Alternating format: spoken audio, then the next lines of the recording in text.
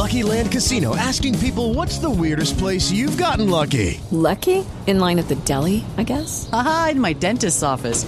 More than once, actually. Do I have to say? Yes, you do. In the car before my kids' PTA meeting. Really? Yes. Excuse me, what's the weirdest place you've gotten lucky? I never win and tell. Well, there you have it. You can get lucky anywhere, playing at LuckyLandSlots.com. Play for free right now. Are you feeling lucky? No purchase necessary. Void where prohibited by law. 18 plus. Terms and conditions apply. See website for details. We heard from Marjorie Taylor Greene. She got swatted again. And it's weird because a lot of the people who don't like her are exaggerating the claims, saying, oh, the SWAT team didn't show up. That's not what swatting is. Swatting is when you try to get the SWAT team to show up. Now, we were planning on leading with this and talking just about how the escalation's going. And then just a moment ago, we got a big breaking story. Mark Zuckerberg, I believe it was on Joe Rogan, right? Because we're just picking this up right now. Mark Zuckerberg said they censored the Hunter Biden laptop story at the request of the FBI.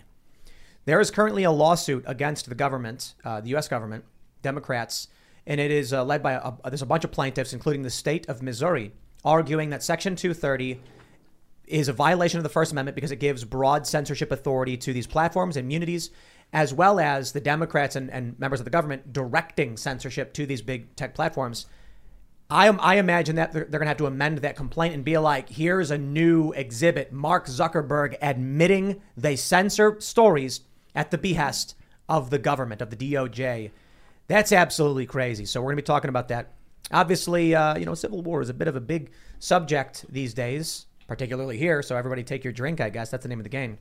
And we got a lot to talk about. Before we get started, head over to timcast.com, become a member. If you'd like to support our work as a member, you'll get access to exclusive segments of the Timcast Uncensored After Hours show at 11 p.m. Monday through Thursday, as well as our other shows. We got more stuff coming out. We've got a new song we're launching at midnight tonight at timcastrecords.com if you guys are interested. Should be really fun and exciting. We're just building culture. Joining us to talk about all of this and their story. I know it's not a podium. It was a lectern, but everyone calls him Podium Guy. So what am I supposed to do? I can't put Lectern Guy. It's Podium Guy. Adam Johnson. Hey, thanks for having me. Who are you? My name's Adam Johnson. Married. I've raised 5 boys, stay-at-home dad, trying to make them men. My pronouns are hero and patriot, and I am wearing a black V-neck. There you go. Looks good. Loving it. And Tim's tweaking your camera. There's no nice Tim. tattoo also. What's that tattoo say? Oh, yeah. Oh, it says we the people. Does it? How long have you had that? That's I actually got this a couple of weeks ago. Very cool. hardcore. Yeah. All right. Now, after fixing your Tim camera. fixed the camera. Yeah, perfect. So you are known as the Podium Guy incorrectly. It's Lectern Guy, I guess. But you want to just give a brief overview of why that is? So I was known as Podium Guy as like my story, or why is it a lectern, not a podium? Why do you have a nickname at all? I have a nickname because there was a picture taken of me during January 6th that became viral, became memed quite a bit, and they named me that because they didn't know my name yet. Via Getty, you mean? Via Getty. Well, Via Getty did take my photo. There was a lot of confusion. People thought that I was Via Getty because they read the caption underneath it, Via Getty. So I was Via Getty for a little bit. So just for people who don't know, that means from Getty, which is a photo distribution network. And these people who don't know anything about this saw the photo from Getty distribution and thought Via Getty was a name. And they were like, this guy, Via Getty. So we had a lot to talk about. Talking about your experience on January 6th, how all of this stuff came to be, how you ended up carrying a lectern. So, and then obviously we had a lot to talk about in terms of news and this story about Zuckerberg. We'll start with that and then we'll get into your story, obviously. But thanks for coming. This should be fun. Thanks for having me. We also inadvertently pulled in George Alexopoulos. Right. Yeah, it was an accident. I was just driving by. I thought I'd say hi. I was on a mystic quest. Yeah. To extinguish the world's, really the unspoken threat that we all know exists. It may be in this very room. What's that? I can't say. You can't say? Well, he texted me and he was like, bro, I'm really hungry. Do you have food? And I was like, why don't you come over? And he was like, all right. Pretty much. Listen, Hunger, that was the threat. I am on a mystic quest, but it's a pretty thankless job. I know. Reddit knows who I am. I am the greatest martial artist on the internet. So, George, you guys know who I am. Yeah. Also known as G Prime 85. We have your paintings. I guess you call them paintings. Digital paintings up on the walls. And you make a bunch of memes. I got to say, dude, the truck flying into the Trade Center was one of the funniest pieces of satire I've ever seen. Satire. That was real. Serious. But What are you it talking convinced a lot of conservatives it was real. It was my just goodness. masterfully done. You know, they still share, I think in Canada, the trucks with the KKK hoods on them. Look, it is real if you want it to be real. It's true. It's true. The money you send me is real, and that's all I care about. Right? That's right. Right on. We also got Ian. Hi, everybody. Ian Crossland here. Happy to be here. Let's just keep this going. I'm very excited. I think listening to the conversation before the show is going to be hilarious. Love having George. Love meeting Adam. Let's get going. So the first story we have is actually, we're getting set up for the show, and when news breaks right before the show, it's tough because, I'm reading the news up until like 4, and then I get to exercise and eat. And so we're getting up here, we're pulling stories, and it's just right before the show. We get this clip. Jack Posobiec posted it. Breaking. Zuckerberg says Facebook limited distribution of the Hunter laptop story based on a general request from the FBI. We're going to play this clip for you now and hear what Mr. Zuckerberg had to say. You have to turn it up. How do you guys handle things? Yeah, how do we turn it up? Over there, A back in the big corner. news item that's controversial. Like there was a lot of attention on Twitter during the election because of the Hunter Biden laptop story. The New York we had that Post. too. Yeah, so you guys censored that as well? So we took a different path than Twitter. Basically the background here is the FBI, I think, basically came to us, some folks on our team, and was like, hey, just so you know, like you should be on high alert. There was we thought that there was a lot of Russian propaganda in the 2016 election. We have it on notice that basically there's about to be some kind of dump of that's similar to that. So just be vigilant. So our protocol is different from Twitter's. What Twitter did is they said you can't share this at all. We didn't do that. What we do is we have if something is reported to us as potentially misinformation, important misinformation, we also have this third-party fact-checking program because we don't want to be deciding what's true and false. And for I think it was 5 or 7 days when it was basically being determined whether it was false, the distribution on Facebook was decreased, but people were still allowed to share it. So you could still share it. Oh, okay. You could still consume it. So when you say the distribution is decreased, It got shared. How does that work? It basically, the ranking in newsfeed was a little bit less. So fewer people saw it than would have otherwise. So it definitely... By what? In other words, Mark Zuckerberg has admitted that the FBI came to them and said, hey, watch out for this Russian misinformation. So they went, okay, hey, look, here's a negative story about Biden. Let's censor this because people have to determine whether it's false. And people, of course, are their chosen sources. He's trying to very much downplay it. I don't want to make it seem like the FBI went to him and said outright, censor the Hunter Biden laptop story, which is kind of what my understanding was. But it's more so they came to them and said, watch out for this kind of misinformation, which triggers Facebook to then say, we're going to censor some of these stories interfering in the election. Man, dark days indeed is one way to put it. Yeah. I don't know. What do you think, Ian? Because you worked on social media stuff. You worked on the censorship stuff. Well, firstly, Mark ducked the question when Joe was like, so you censored it too? Mark didn't say yes, but they did. And what they did was they blacklisted the thing. They put it, they shadow banned it. They downranked it in the algorithm, which is you could say it's an insidious form of censorship because the people don't even know it's being censored. At least when it won't go through, it won't go through. Question about ethics of it. Oh, also he talks about we don't want to be the ones that decide what's right and wrong, so we outsource that to a third party. Like that, so we've decided someone else gets to decide what's right and wrong. I don't know. I think the community should be deciding what violates terms, personally. Well, to me, it just sounds like they're outsourcing. They're choosing who they're outsourcing to. So they're deciding by not deciding. They're saying, we're going to outsource this other group. We know they're left-leaning, but at least it won't be us. It's kind of like what Pontius Pilate did to Jesus Christ. Exactly. I want to wash my hands of this publicly. It's not me that's the bad person in the room. It's definitely someone else, and we're not going to tell you who that is and kind of bury that information. But, censorship is good for us, because how will we know what's true if we're not told what's true, One thing I don't like about this is like Mark, it's not a publisher. Facebook's not a publishing platform. It's like a general platform that's allowing people to publish their own stuff so that they take. I don't know, man. We're in very strange times with new technology, so laws and things need to be rewritten. This would be like your phone company sending you a notice being like, hey, if you have a phone conversation about Hunter Biden, we're going to shut your call down. Yeah. But it's different because it's public, so they're downranking its visibility, which is different than not letting you have. You the could phone still have call. a call. We'll just lower the volume so nobody can hear you. But that's not true either. I can do a call to a loudspeaker in a stadium full of people. I'm using that tech to deliver a message in a direction.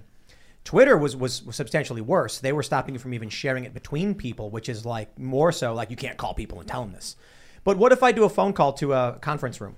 Maybe it's a university with 1,000 people, sitting in an auditorium, and we do a phone call so that everyone can hear what I have to say. Yeah, it'd be like them saying, your call's not going to access speakerphones. We're not going to let any speakerphones take your calls. Only individual people can hear it, or something like that.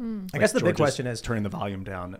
I'll say this too as kind of a Hey guys, it is Ryan. I'm not sure if you know this about me, but I'm a bit of a fun fanatic when I can. I like to work, but I like fun too. It's a thing. And now the truth is out there. I can tell you about my favorite place to have fun. Chumba Casino. They have hundreds of social casino style games to choose from with new games released each week. You can play for free anytime, anywhere. And each day brings a new chance to collect daily bonuses. So join me in the fun. Sign up now at ChumbaCasino.com. No purchase necessary. VGW. Void where prohibited by law. See terms and conditions. 18+.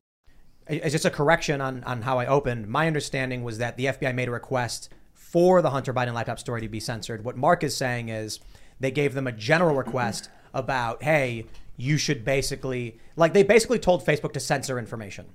They said that Russians are trying to interfere. Wink, wink, nudge, nudge. We know what that means. I think it was more direct than that, but Mark is clearly trying to downplay what's going on. So I just want to make sure we're clear. I don't know that the FBI told them to censor the Hunter Biden laptop story explicitly, but the FBI did go to Facebook and said, watch out for this stuff, which they know would result in Facebook censoring tons of information, regardless of where it came from. I mean, the fact that the FBI said any information should be under watch is a First Amendment violation, and any action taken after that, I would argue, is Facebook acting on behest of the U.S. government. It's funny, like we as Americans have First Amendment rights, but do Russians have First Amendment rights when they're in Russia using Facebook that Americans are reading? I don't think so. They have Russian rights. So does the FBI have to give Russians First Amendment rights if they're using American corporations? I don't know. Well, non-citizens do have constitutional rights in this country. When they're in the country. That's right. But not when they're using technology. When they're not in the country, but they're using technology. See, it's a weird reality now where you can be in Russia, but also be in the United States via video chat. And it looks like you're here. It sounds like you're here. Well, as far as I'm concerned, the FBI stepping in and saying anything to this so-called private company just removes the argument that, of course, the government's not the one censoring. It's just Facebook saying that you can or can't share this. This is 100% the government deciding what people could or should see. And it's not even about Russia at this point, because I'm fully convinced the FBI knew that this wasn't Russian disinformation. They just wanted to wink, wink, nudge, nudge Facebook into being like, oh, okay, so we'll keep this on the down low. Mine's frames a little differently. They say Mark Zuckerberg tells Joe Rogan that Facebook algorithmically censored the Hunter Biden laptop story for 7 days based on a general request from the FBI to restrict election misinformation. I think that's a fair assessment. And you need to understand that means the government is going to big platforms and saying, restrict things you choose at our behest. Yep. There's got to be some lawsuits or something to stop this, because, I was reading recently is that August 2nd, state of Missouri, I think Gateway Pundit, I think Jim Hoft, several other people are involved in this lawsuit against a bunch of Democrats, Biden and the government, saying that Section 230 is a law that gives special clearance to big tech to censor and suppress information. But that is only possible because the U.S. government has given them this special access, which is a First Amendment violation. I completely agree. You've also got stories like Alex Berenson. He, I think it's confirmed now, right? He reported this, that the government requested he be censored specifically. And then the government went to Twitter and said, why aren't you censoring this guy? And they're like, okay, and they banned him. Files a lawsuit, gets his account back. At this point, there is no argument. The government is actively playing a role in censoring information they do not like. Well, I guess that's the conversation. Like, we've always considered that the government is taking information and withholding some of it from us, maybe to protect us because we don't know what's best for ourselves. And now we're getting more information that's readily accessible to all of us. And it's making things spiral because people can go search anything now. We got computers in our pockets. So if we want to learn about something, we can.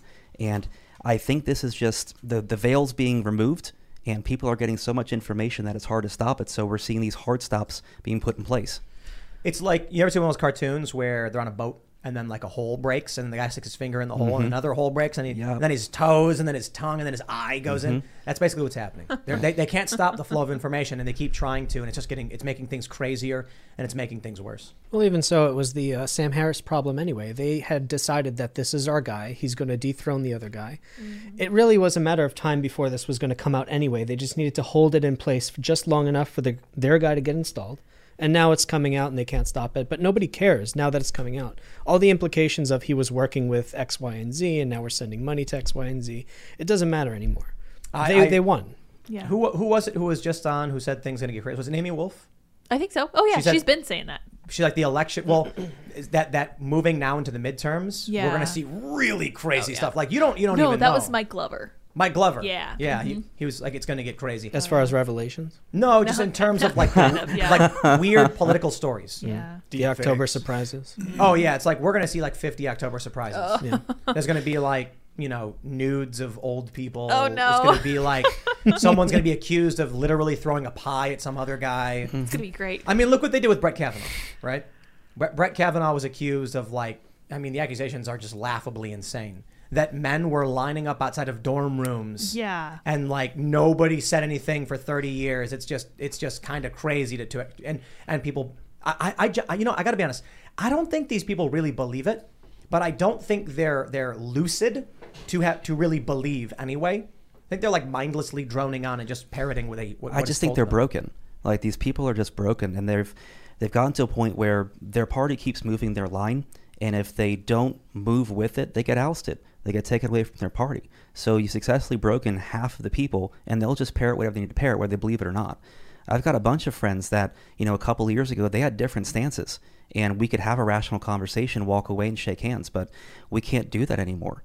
We can't. Crazy. Well, like the crazy thing is, there are people that I've known for 20 years, and as soon as this show started getting prominence, someone I talked to regularly, all of a sudden now is running full speed to news outlets, being like, "I'll make whatever up. Just what do you want to hear? What should I tell you about him?" And they're just tweeting things like crazy, and I'm like, "What the? This is weird." Yeah, what happened with you and your friends? Did you notice like a shift or something? We lost a lot of friends, man. 10-year friends. There's actually a couple that still have not reached out to us. And these are people who were supposed to be like godparents to our children, like very, very close, deep friends. And, my thought's always been, you saw me do one thing one time, but you've known me for a decade. You know where I live. If you actually want to know, you can just come talk to me. It's not about you. It's about people feeling like I just need to say what they tell me to say because I don't want trouble. So the example that I think really hits the nail on the head that I've brought up several times now ad nauseum is a woman asking three other women, what is a woman?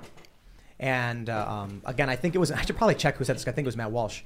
These young women know what a woman is, but they're trying to reconcile that with what they're supposed to say it is. And so they end up stuttering and stammering and making no sense because it's like there's an obvious logic and then but I'm not allowed to say it. Yeah, the fascist word is one of those. Like, I feel like a buddy told me, he said I was supporting fascism by doing this show. And then the other night we had Joe Latipo on, who's the Surgeon General of Florida. And I'm like, how is interviewing the Surgeon General of a state fascism? That's the most insane accusation. But like people, this whole like Trump is a fascist narrative is like, if you don't fall into that, then you start to get left behind. It's because he is the enemy.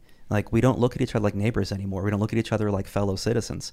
The idea is you are either with me or you are my enemy. We don't have conversations that want to produce relationship anymore. We have conversations that we only want to produce, I'm right and you're wrong, and if you don't believe what I believe, then you're out. You think part of this is like from follower counts on social media? We didn't used to have that, and now everyone's kind of competing almost. I think it's a big component of it. I think that kind of helps bring us to where we are. But a big component of it is just that you can really see now who 10, 20 years ago, you know, talking about people who are friends. Now you know who actually was your friend, who actually believed what they were saying. And now you can tell who was just saying what they thought was socially acceptable because they wanted something. Yeah, maybe it's always been this way. Yeah. But social media is it's almost like it's a room you can go vent in. And now you're just allowed to say it. And, well, it's not real there, but, I mean, it's real. You have your opinions, you post them. And now we know people for who they are, and it's readily accessible. One of the positive things that's happened with me is my Facebook, Instagram got nuked almost immediately. So anything bad that I said over the past 10 years, like, it's gone. I never said anything wrong. You can't find it. Let's do this. We got a bunch of stories, but let's start with yours, because you've done a local interview, but is this like the first big discussion you've had about what happened on January 6th? I did a local interview with Mike Calta, super nice guy. He's been in radio for a long time. He's really nice to me, and he's like, I'd love to have a chat with you. Wasn't speaking negative or anything, so I was like, yeah, I'll come talk with you. And I did another one with a guy who just reviews guns. I'm not going to give him a shout out because I don't know, he's still building, but super nice guy. We just kind of chatted about what happened. So you're the podium guy. And this is an egregious, incorrect statement because it was a lectern, and everybody is telling us that in the chat. But for those that aren't familiar, there's this famous photo that comes out of the January 6th riots or whatever. It's you, and you're carrying the lectern while smiling and waving to the camera. And how did it all happen? What's the story behind it? I mean, how far do you want to go back? Like, why did I go? I mean, let's just start with sure. Tell us your story, man. So, I wasn't really into politics a few years ago. I'm busy raising kids, changing diapers, and doing Common Core math, And COVID struck, and I started listening because I had more free time, just trying to find a hobby. And, followed the elections and everything, listened to a bunch of stuff. And I had never voted before. I voted in 2019. For the first time, a registered independent forever. Just didn't really have much stake in getting out there and doing something because my life was pretty good, And listened to what was going on, started getting some opinions, some ideas, and I decided I'm going to go to a Trump rally. It's going to be the last one.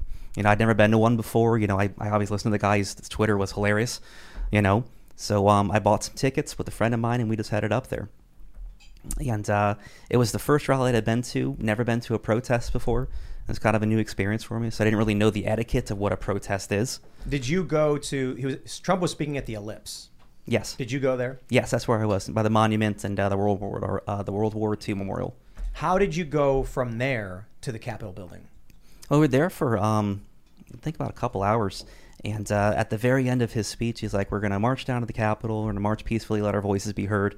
And we didn't really have any plans that day, after the fact. So I was like, well, I guess it's going there, so I guess we'll follow. So it's, just following cattle. So you follow people, you make it to the Capitol building. Mm-hmm. What happens next? So when we, on the walk there, there's a lot of people there, man. I've never seen so many people. We heard from the crowd, Pence didn't do it, it's over. And at that point, people are just, the pace picks up. Some people start running, they're funneling through the crowd. And I'm like, what's going to happen? So I follow because I'm curious. I'm there to see what happens. I'm there to witness a little bit of history, and I follow the crowd. When we get to the Capitol, it's already under siege. I compare it to like watching like an anthill being kicked. Just people everywhere. But elaborate on that. Did you see violence? Did you see people tearing things down? Oh yeah, there was definitely violence there that day, and I try to be as honest as possible. Like, people were hitting cops. But as you're walking up, you're seeing all that happen. Yes. Yep. I'm filming it. I'm watching it go down. I mean, when I first got there, they were kind of just arguing back and forth. Protest rhetoric. You've betrayed us. Defend our country. This and that. And at some point, just things popped off. One side started pushing, the other side pushed back. There was tear gas, mace. There was a flashbang at a point. But people were hitting cops. So next, what's next? So I don't want to stick around that because I don't want to be a part of that. I'm just kind of tacitly sitting back there videotaping it because holy cow, what's happening in front of me, So the next thing, I climb up some scaffolding to kind of get a bird's eye view to see what's happening. And you can't tell where the thing started and stopped. I mean, it was just funneling in from almost every street, and I was kind of beholding the whole thing. And, I was kind of like, well, I'm not sure what to do next, As I come down the stairs from the scaffolding, I notice people are going inside the building. And I'm like, well, I guess that's where the protest is going. I guess I'll go inside, So I walk through open doors with a group of people. I get to the rotunda, and when we get there, people kind of disperse because it's such a large room. It's a beautiful room too. So, whatever people were walking in with a chance, it got real quiet real quick. People are looking around at the paintings, the statues, the Oculus. I mean, it's a beautiful room. And then I kind of wander around a little bit, take some pictures, and I noticed there's this lectern sitting kind of like underneath some stairs. It's kind of out in the open. I'm like, man, that would make a great photo, kind of in the middle of the rotunda. I called it, I nailed it. And so I take the lectern out, I set it down, I give a short speech, and then I go wander around a little bit more. So that was that photo of you carrying the lectern. Was you took it from under some stairs and then what? You put it down somewhere? I put it down in the middle of the rotunda. And then you started talking to people? Yeah, I gave a short speech. It was like 3 lines, kind of LARPing politics, And I left it there. I didn't put it back where I find it, so shame on me. But after that, I walked away. I went down. I saw where the Speaker of the House's kind of hallway is. So I kind of walked down there. I saw Nancy Pelosi's door. I'm like, holy cow, that's where she does her stuff, And so, I touched the doorknob. I got to admit, I did touch the doorknob. I didn't try to open the door. It's like a boop, And but the door was locked. Like, all right, well, walk away from that. So I come back down the hallway, kind of getting bored, kind of getting lost. Never been to the Capitol before. And I see another group of people that are coming in. It's a whole other wave. And they kind of seem like they know where they're going. That they know they have a plan or whatever, So I follow that group. And this group heads down towards, I think it's the Senate chamber where they were. And so I kind of tag along with the group. I'm texting my wife, texting my friends. And like, oh, I'm inside, and like, you should leave. I'm like, I'll leave in a minute. I get some more pictures. So we get down to the doors, and they're banging on the doors and stuff. I'm kind of just looking around, taking pictures. I talk to a guy next to me, and I'm like, with the Lucky Land Slots, you can get lucky just about anywhere. This is your captain speaking. We've got clear runway and the weather's fine, but we're just going to circle up here a while and get lucky. No, nothing like that. It's just these cash prizes add up quick. So I suggest you sit back, keep your tray table upright, and start getting lucky.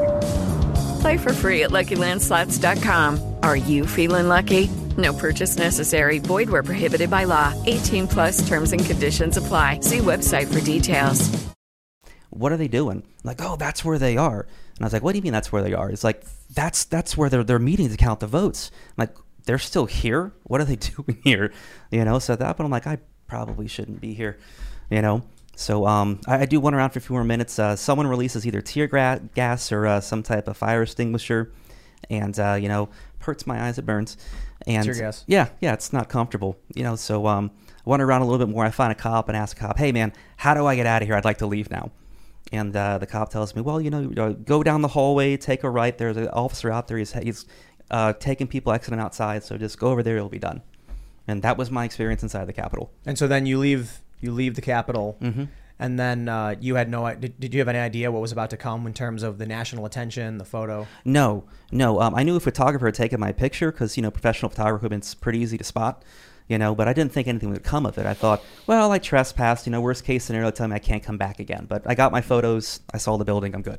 So you thought you were trespassing? I mean, yeah. I mean, I could admit that. I mean, I did walk into a building I'm pretty sure they didn't want me inside of.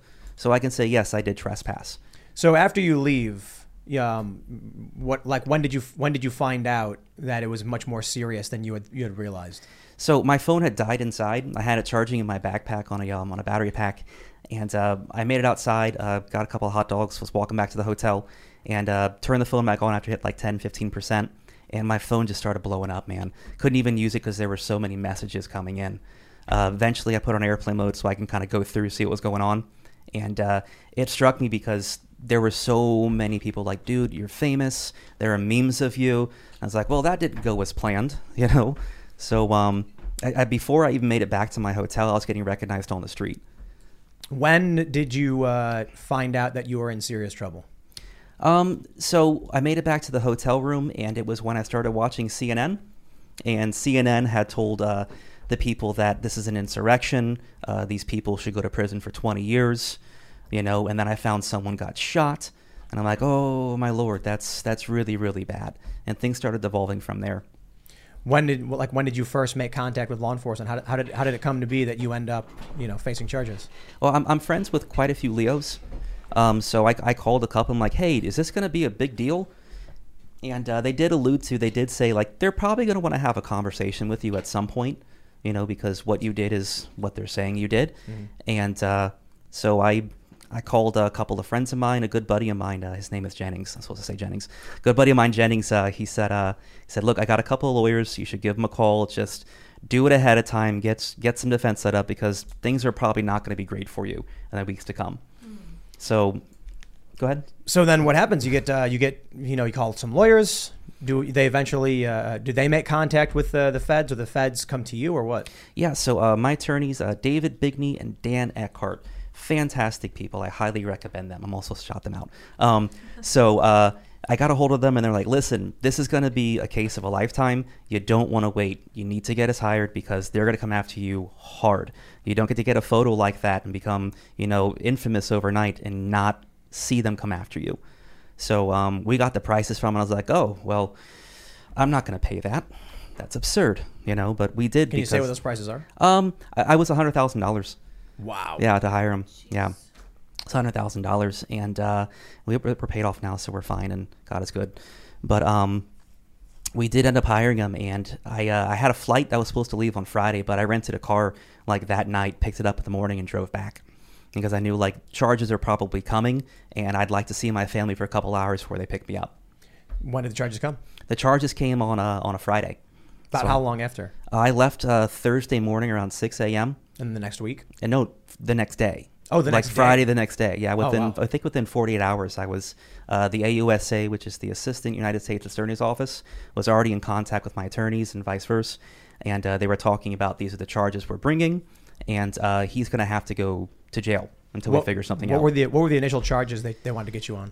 It was violent entry, which is a misdemeanor. It was entering and remaining restricted building, which is a misdemeanor, and then it's glorified trespassing, and then felony theft for moving furniture 20 yards.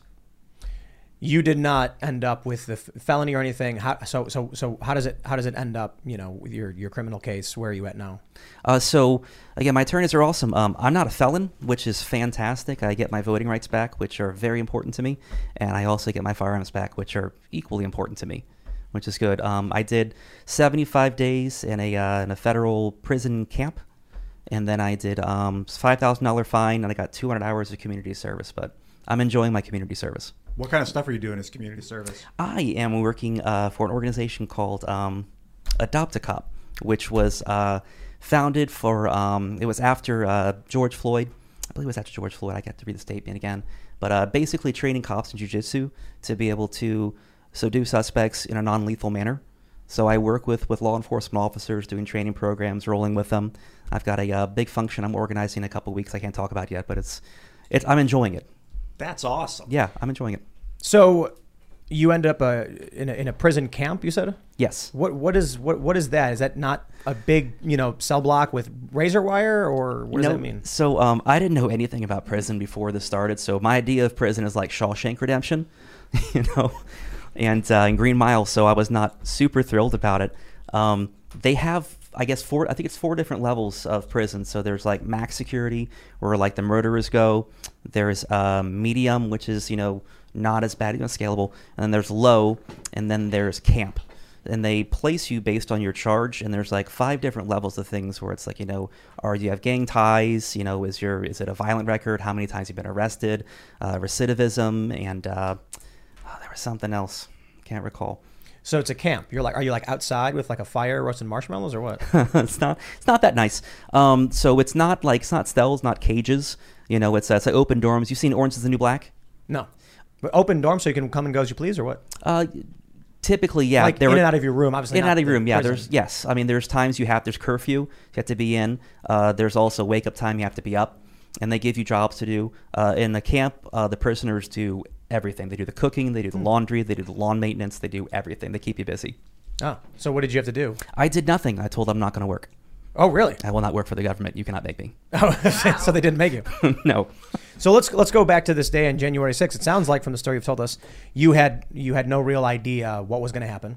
No. You had no plans. Nope. You had no real intentions. Nope. I wanted to see an end of an era. It was going to be Trump's last hurrah, and I thought that would be a great thing to witness. A little bit of history.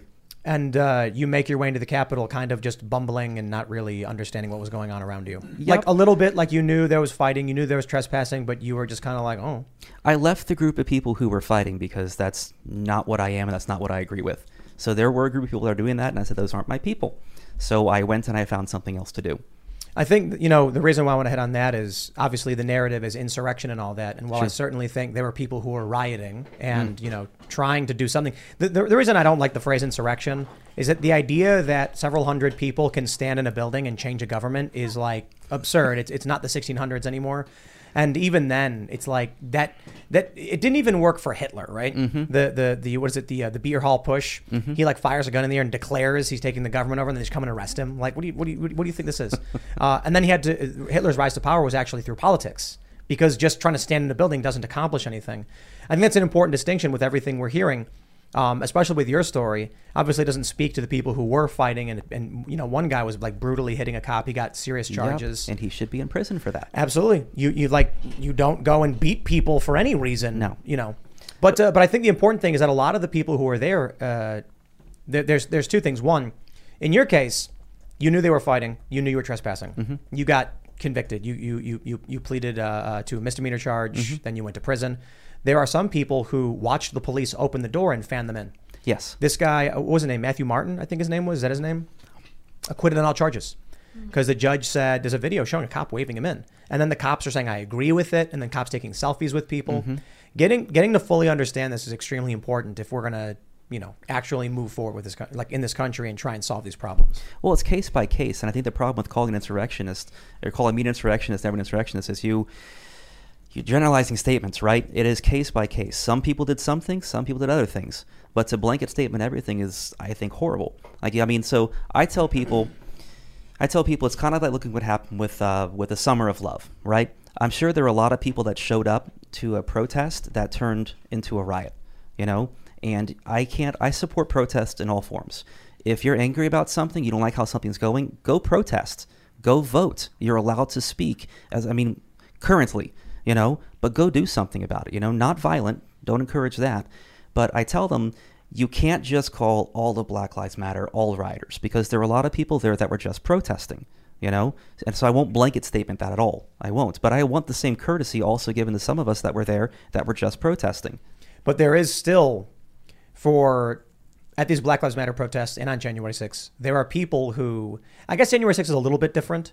But for these protests where Black Lives Matter, for instance, in Portland, were throwing firebombs, there were people who were providing cover, whether intentionally or not. And at a certain point, it's kind of like, if you're standing there and you're watching people throw firebombs at a building, and you're like, well, I'm going to remain a part of whatever this is, like at a certain point, you are playing a role in that. Sure. So I guess maybe the same thing extends to us as well.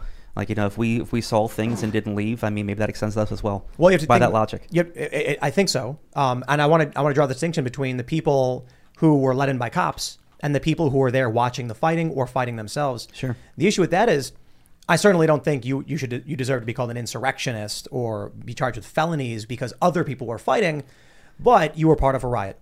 The police have to deal with you as much as they have to deal with people who are fighting, but the people who are fighting are the ones causing the problem. And then, be it Black Lives Matter or January 6th, being part of this big crowd and coming in and coming out is straining the resources to try and stop the violence. Absolutely.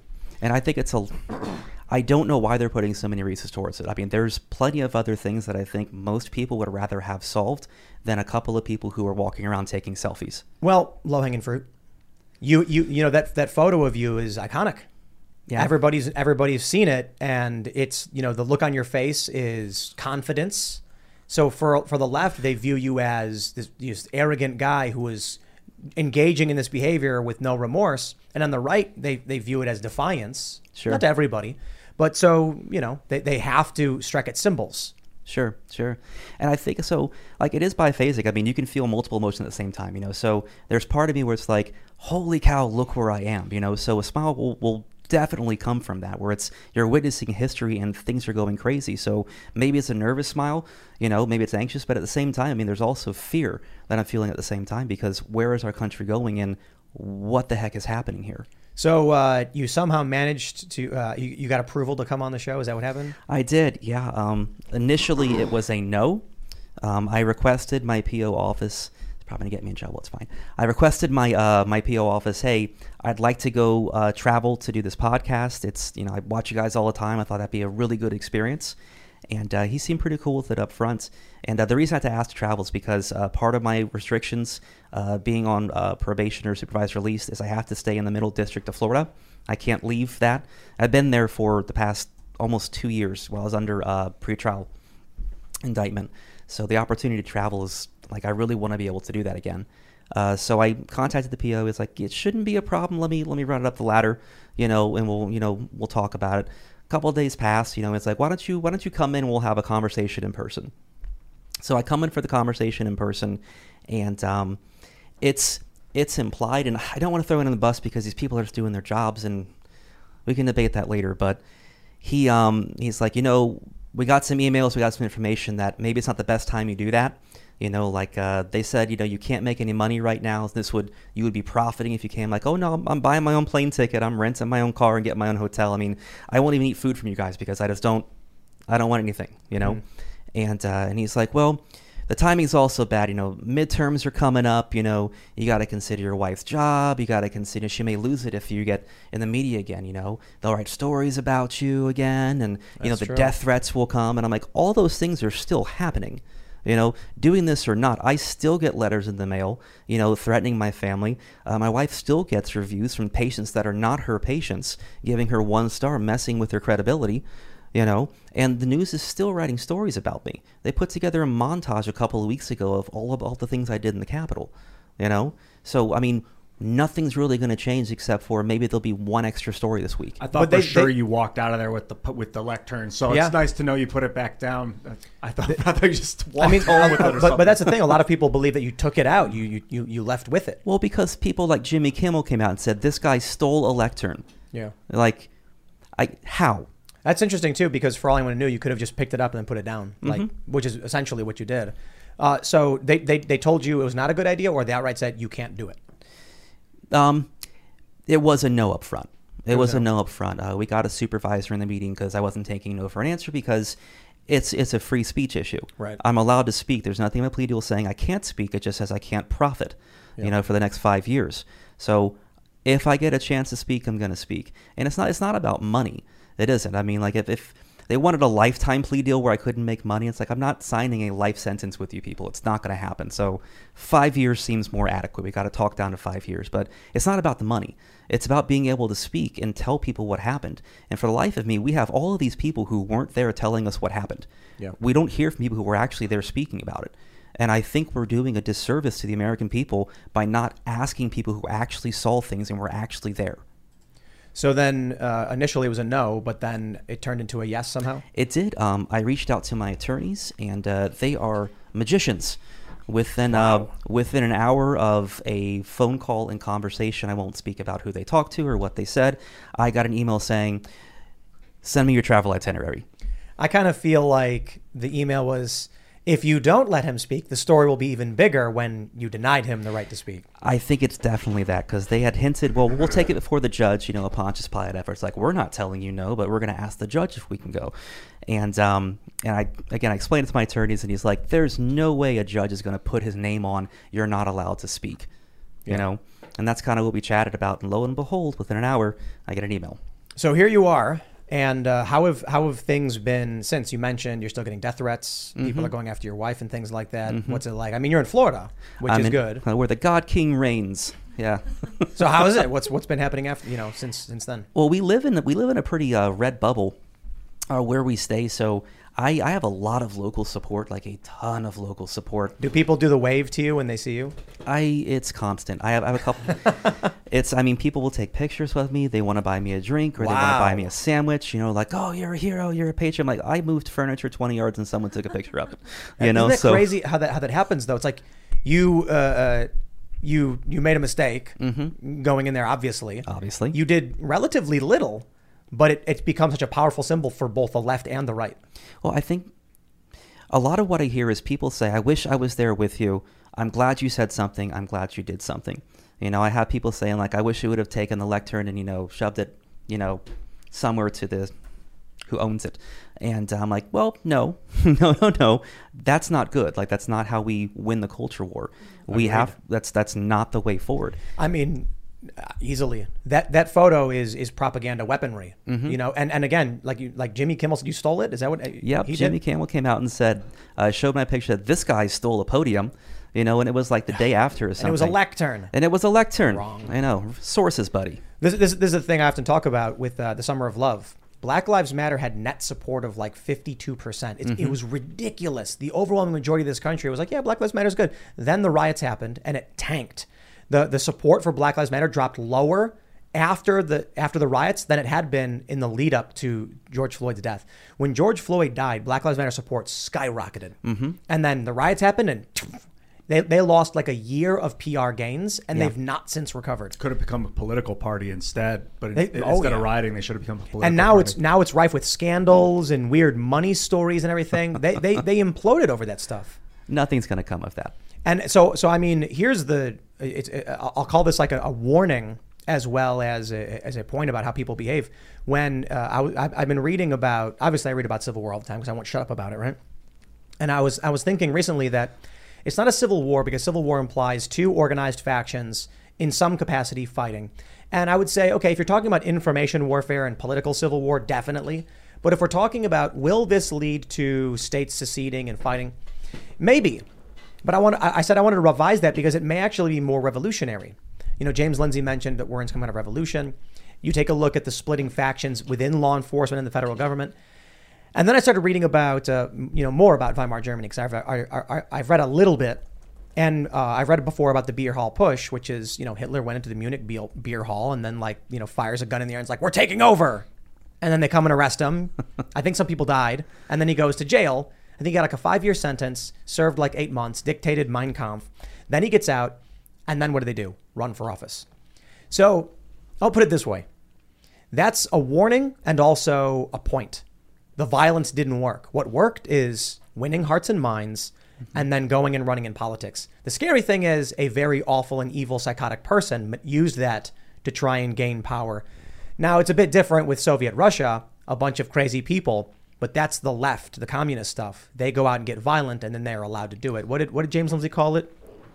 Something tolerance? Repressive tolerance. Repressive tolerance. Yeah, sorry. So I wonder if we're heading towards... Okay, round 2. Name something that's not boring. A laundry? Ooh, a book club. Computer solitaire, huh? Ah, sorry, we were looking for Chumba Casino. That's right, ChumbaCasino.com has over 100 casino-style games. Join today and play for free for your chance to redeem some serious prizes. ChumbaCasino.com. No purchase necessary. Void where prohibited by law. 18 plus. Terms and conditions apply. See website for details.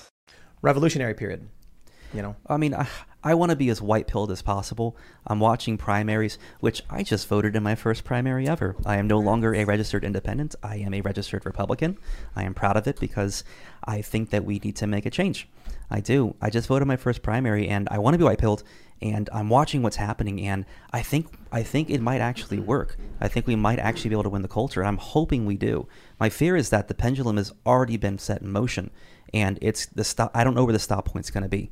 I don't. With Carrie Lake winning, and it was a nail biter because like the night before it looked like she was down a little bit, and everyone was like, "No way!" And the next day she swept every county, and it's like, "Oh, okay, there it is." That's what everyone expected to happen. She won. Then Hageman won. Joe Kent won, and we're seeing a bunch of primaries where America First populist types are actually winning, and it's like now more than ever is the time to tell everybody like, dude, back away from the violence. You're winning. You're winning on these fronts. Now's the time to go out, rally your friends, go vote because you are winning. Yeah. I sense like it's a global revolution is kind of what we're in the middle of right now. It's a conscious... When I started YouTube in 2006, my channel said a revolution of the mind. I found out years later that's what Mao called his cultural revolution, a revolution of the mind. Oops. And I'm glad I got away from that leftism cult mindset because I was really like, family is whatever you're familiar, it's whatever you want it to be, kind of weird, like going that postmodernist route. But I definitely think because of the internet or along with the internet, people around Earth are realizing that they're under a boot of totalitarianism. A lot of people are, and they want out. They like American republicanism. They love the idea of free speech and Second Amendment rights. A lot of people are able to communicate through their governments without their government intervention, and are kind of. There's a desire for a new world order. I mean, it's very obvious that the old liberal economic order is faltering. Yeah, but I think both factions have their own desire for a different type of new world order that fits their own ideologies. And I think that's where we are right now. Yeah, there's at least two. There's so many different ideas of how it could come. There's three. There's the liberal international economy, and that's the powerful elites, the banking cartels, the IMF, SWIFT payment systems. Bank and all for that International stuff. Settlements. That's Then- the brain. Yeah, then there's the left, and they want a socialist utopian revolution, worker rights. And then there's the right. They want a national, nationalist reemergence of sovereign nations that have international treaties and ties and things like that. One of those sounds like a good time.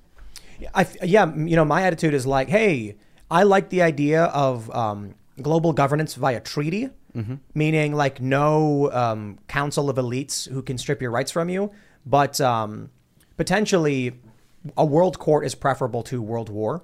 Sure. But that would mean that within the borders of a country that they have no authority. It is only outside the borders between countries where they would intervene in any capacity. I love it. It's an extension of federalism, United States federalism. It's got to be. I mean, it makes so much sense that the world would adopt that. The federal government has the ability in the United States to go to states and enforce law. I'm saying not that. I'm saying there would be no global court that could go into Illinois and arrest someone for an international thing. It would be up to the country to actually go and do it. But if there was an issue of like a U.S. plane flying over to another country and then doing something, that's when a world court would intervene and be like, we're going to stop this and not allow it. So it would only be a direct international matters. And my point there is like, for one, maybe it needs some thinking and maybe there's an argument and debates to be made over it. But I'm kind of like, hey, how do you stop world war? How do you stop people from blowing each other up?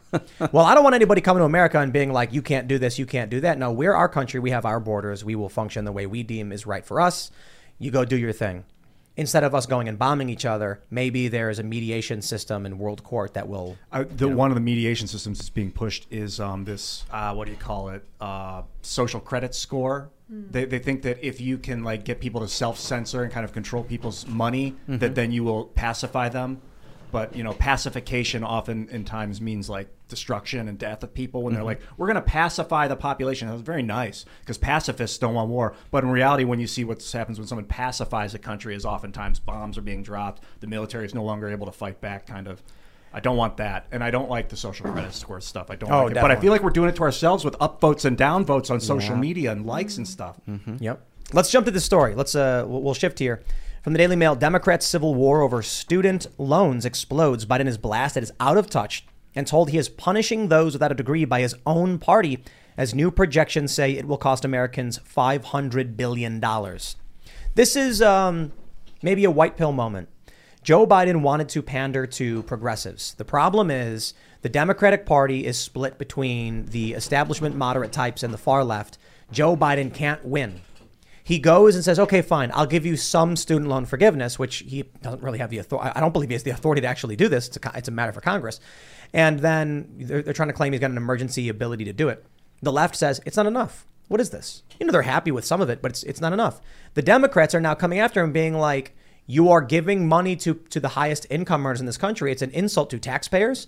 It's an insult to the working class. And it's an insult to those who did not take out loans because they received no benefit. Yeah. And the Republicans are sitting there going, Exactly. So this sounds like the Democrats are going to get crushed come November.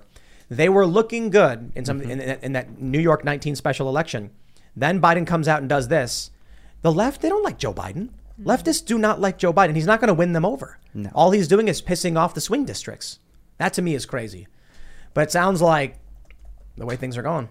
Republican sweep. I don't like how they phrased this article here. Democrats' civil war. I don't like that they're softening that term civil war. I feel like we're doing a real disservice to our species if we do that, because civil war is not a good thing, even in metaphor. Well, they're just conditioning you to hear the word civil more and more. So when it starts happening, it's like, oh, it's been around for a while. We've been in it for a little bit, Secondly, I just posted on Twitter earlier, I'm having issues with this loan repayment thing because I'm in this bracket under $100,000 salary. It's like $100,000 salary, $25,000 in student loans, probably $8,000 of it or $10,000 of it is interest unpaid that's accrued over the last 20 years. I'm not comfortable taking this money if they're going to print it from the Federal. I will not take this money if they print it from the Federal Reserve. I don't know. Do you have to apply for it? I don't know. There's a website I heard that's already down. It's already down. Yeah, that sounds right. I'm opting out of this. I'm not going to do this to my fellow Americans, man. They do not deserve to pay my bill. It's insane. This is the craziest thing, too. It's like a bunch of conservatives are coming out saying, like, this is wrong. Student debt forgiveness is wrong. And then the left is responding by showing screenshots of them having accepted PPP loans. I think it's weird that they took PPP loans. I got to be honest. Yeah, I know there was a reason to do it. There was market stagnation, and people didn't want to go under. But I kind of look at some of these companies, and I'm like, these companies make a lot of money. Did they really need it? Because I'll tell you this: Timcast did not. Neither did Daily Wire. Yeah, didn't take any of that COVID. Daily Wire didn't do it. They did not. No. And Really? in fact, they were circulating a screenshot of a guy named Ben Shapiro far and wide saying, look at this, the Daily Wire took PPP funds. They never did. The Daily Wire made a point of never taking any PPP loans. In fact, if you look at the full screenshot of this Ben Shapiro, he's actually a real estate agent. So no, I didn't do that. He's a real estate agent. Yeah, exactly. It's not They're just the lying. guy. They're lying. Yeah. Timcast, I will say this. I outright was like, no way. I'm not going anywhere near that. You know why?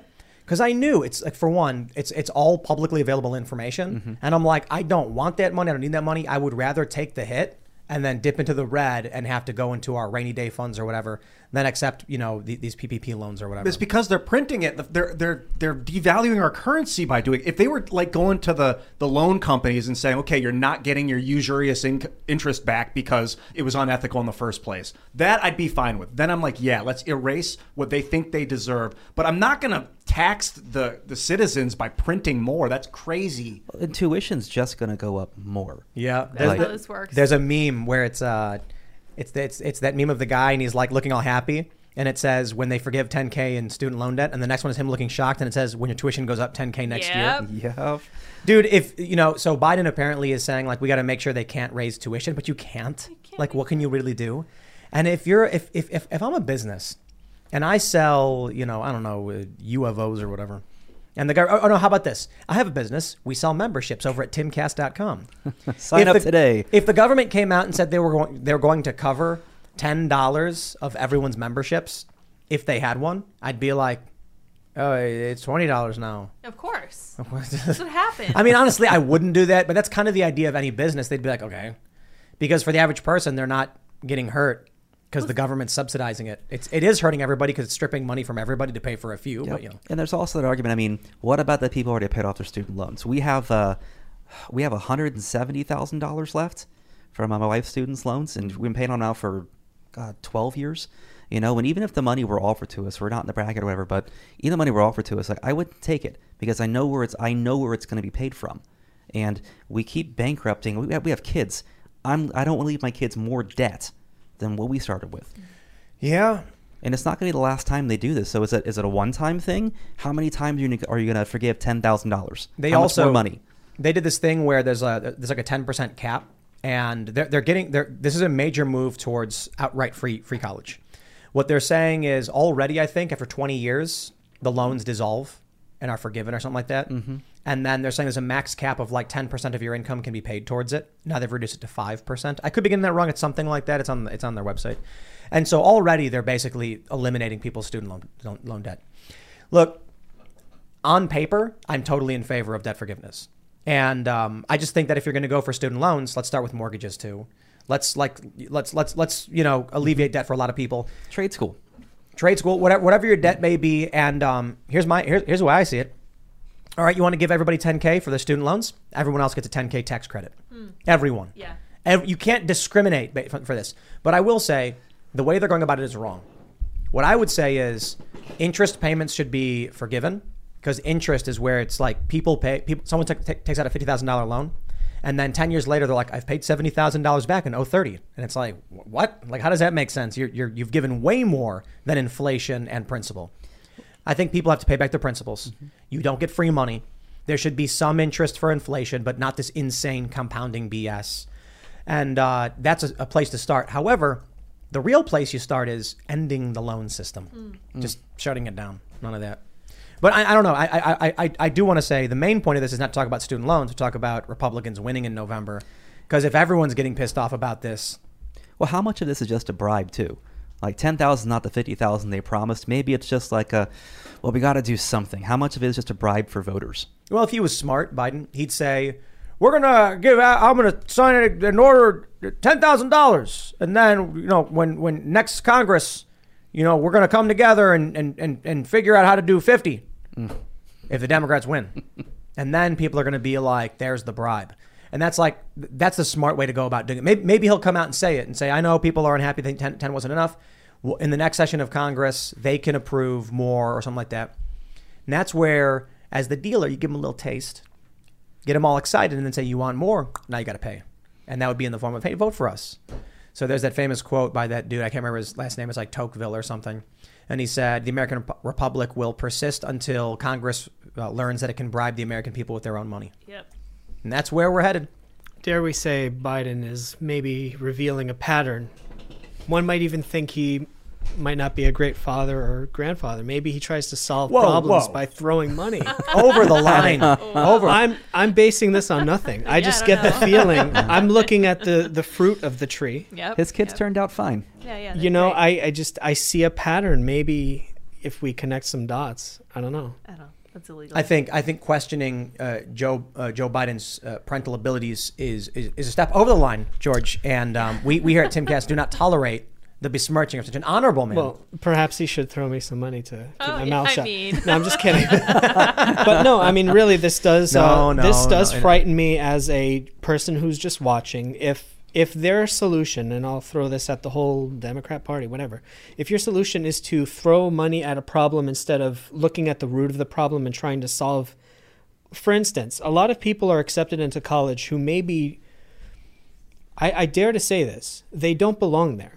And there's this whole industry of just putting butts in seats because it makes the colleges look like they're this exploding business. There's lots of people going to school. You get a lot of crap degrees that mean basically nothing, flooding the market with people, a labor force who really don't deserve to have these degrees, I dare to say. So they just kind of fail their way through college. They accept loans from whatever people are going to give you. I don't know, I'm going to give you a loan and you're going to pay me this much in interest in a few years. They can't pay it because they can't find work. Inflation's happening. So now those loans are basically, I don't know what's happening to the value of the loan, but you still have to pay the interest. We, the taxpayers, are going to be left with the bill anyway. Maybe that was the plan from the beginning.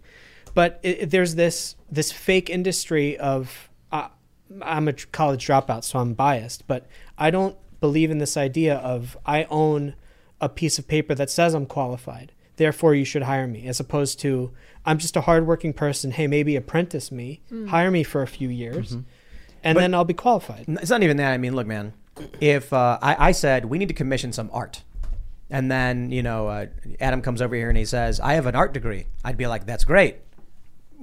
Where's your art? Yeah, where's the art? And you'd be like, well, I don't have any, but I have a degree that shows you that I know how to do it. And then, George comes over here and he's like, here's a picture of my art. Who am I going to hire? The artist. The guy who has a picture. I'm like, I like how that looks. Yes. Make me one of those. Yeah. Not the guy who's got a piece of paper and a degree. And who paid tens of thousands of dollars to have that piece of paper, which doesn't necessarily prove that you're able to do any of this stuff, which is, I think, we're being sold, our generation especially, was sold this idea of you have to go to college in order to get a job. Yes, absolutely. But employers were convinced that there was value to that piece of paper, leaving people like, I'm sorry, I'm a little bitter about it, leaving people like me who I think, I was very hardworking and stuff, and I really wanted to do what I did, comics and stuff. But I don't think a lot of places even considered me when I was, sending my CV to people. They didn't even consider me as a candidate. It's also made a high school diploma worthless. Yeah. So a lot of kids are, they're pretty much decided by 9th or 10th grade if they're going to college or not. They kind of check. I mean, I know I was that way when I grew up. I was in high school, didn't really have a lot of interest in going to college. So I kind of just played video games and hung out, And now having kids, there's that social pressure of like, I have to go to college because I want my kids to go to college. And I know it's social engineering, and I'm supposed to want to do that because good fathers do that. They make sure their sons have good degrees and they can take care of their kids. Yeah, I have to agree with George. I think that this is fully systemic, and I think it stems from the problem of encouraging kids. I think the reason we have so much underwater basket weaving and so much student loan debt right now is because kids have been told that college is the only way to go. This is what you're supposed to do. Exactly. And they're told this is the way you're supposed to earn money, and for a certain time. So people got their connection backwards. This is a little bit like the self-esteem issue that I talk about sometimes. They thought that people who got college degrees earned more money because they were more committed to their job because of their degree. It was like a big blob. It was very important that all these things went together. The fact of the matter was that the people who were super committed would be the ones who would end up going to college for that specialty, and then who would end up going into that profession and being really focused and really talented at what they were doing. Well, high They school got doesn't really backwards. specialize you or set you up to go into college. Right. You know, Right, so that too. It trains you to go to college. It trains you to go to, teaches you how to school, right? But anyone who's got an associate's degree will tell you the first 2 years of college are the last 2 years of high school, you know? But again, the high school diploma is meaningless now. So maybe a solution is to make high school meaningful. These kids after 9th or 10th grade could be taking a 2-year apprenticeship program and be coming out as a plumber's assistant or an electrician assistant. We can make meaningful solutions with public high school. 100%. I just don't see that. I don't see the desire for them to do that because they want you to go to college. No, and the scary thing is that I see this pattern for the past few years, but it's been happening for a long time, of borrowing from the future so we can pay the bills of today. Our kids are going to inherit this. I don't even know what to call it. Someone's going to pay this bill. It's maybe going to be us in 10, 20 years. I don't know. Maybe they're going to try to sell Alaska to somebody or something to pay this off. That'll be fun. But where is this money going to come from? Well, they could just print more. Have we tried that? Oh, we have You're tried right. that. Just print more. Let's It's easy. do that. Yeah, they did try that. No, wasn't 100 years. Wasn't it March of 2020 that fractional reserve banking ended and it went infinite reserve? Yeah, you can print. They can print Unlimited? as much as they want now. That's fine. So What could go wrong? It used to be Sounds that fantastic. you could issue a loan, creating money up to 90% of your holding. Yeah. And then 9/10. the way it would work is like I put $100 in Bank of Ian. Ian then issues a loan for $90 to George, but he still has the 100. The $90 is created upon issuance of the loan. Then George gives me the 90, and then I create, Well, George then can take that 90. So Tim, you give me 100. I have 100. I can give you 90. I keep my 100. You keep your 90, but you can loan out 81 to someone else. They can keep their 81, but they can loan out 73 to someone exactly. else. He then deposits in another bank, and then they issue another loan. But no, it's crazier than that. Ponzi scheme, yeah. It's crazier than that. In March of 2020, they basically said you don't need reserves anymore. I can loan you 10 million. You can loan 10 million of that. I wonder if you can loan 11 million of your 10 million. Banks to someone. can just literally snap their fingers and write money to anybody. It's they a want. game of hot potato. Someone's going Yeah. to be left holding it, or musical chairs or whatever. It's sort of, but it's a game of hot potato that like while the hot potato game is playing, someone is they're juggling a bunch of potatoes, and then the rich people are like chucking the potatoes into a box behind them when no one's looking, and then they're like, "Okay, guys, I'm leaving. You keep playing the game. I don't want." And then they walk away with a box full of potatoes. Yeah. It's going to be us silly poors that end up paying it. I mean, Oh, yeah. I definitely think it's going to go down to a 2-class system. The middle class continues to shrink. And I think what they're afraid of is generational wealth, right? It's very difficult to amass generational wealth to set yourself up. And I think the problem is with generational wealth is that you eventually start gaining power and influence. And the less people that can have power and influence, the less we can change the system. I just saw that PayPal is changing their terms of service so that soon, like within a month, you're not going to be able to send money to an offshore business, and an offshore business is not going to be able to send money to your personal PayPal account. So that makes me think that they're trying to stop people from using offshore banks. Yeah, I got a notification on one of my things of they're trying to do anti-money laundering stuff. They're really pushing this, which I think is the funniest thing in the world because they're allowed to money launder.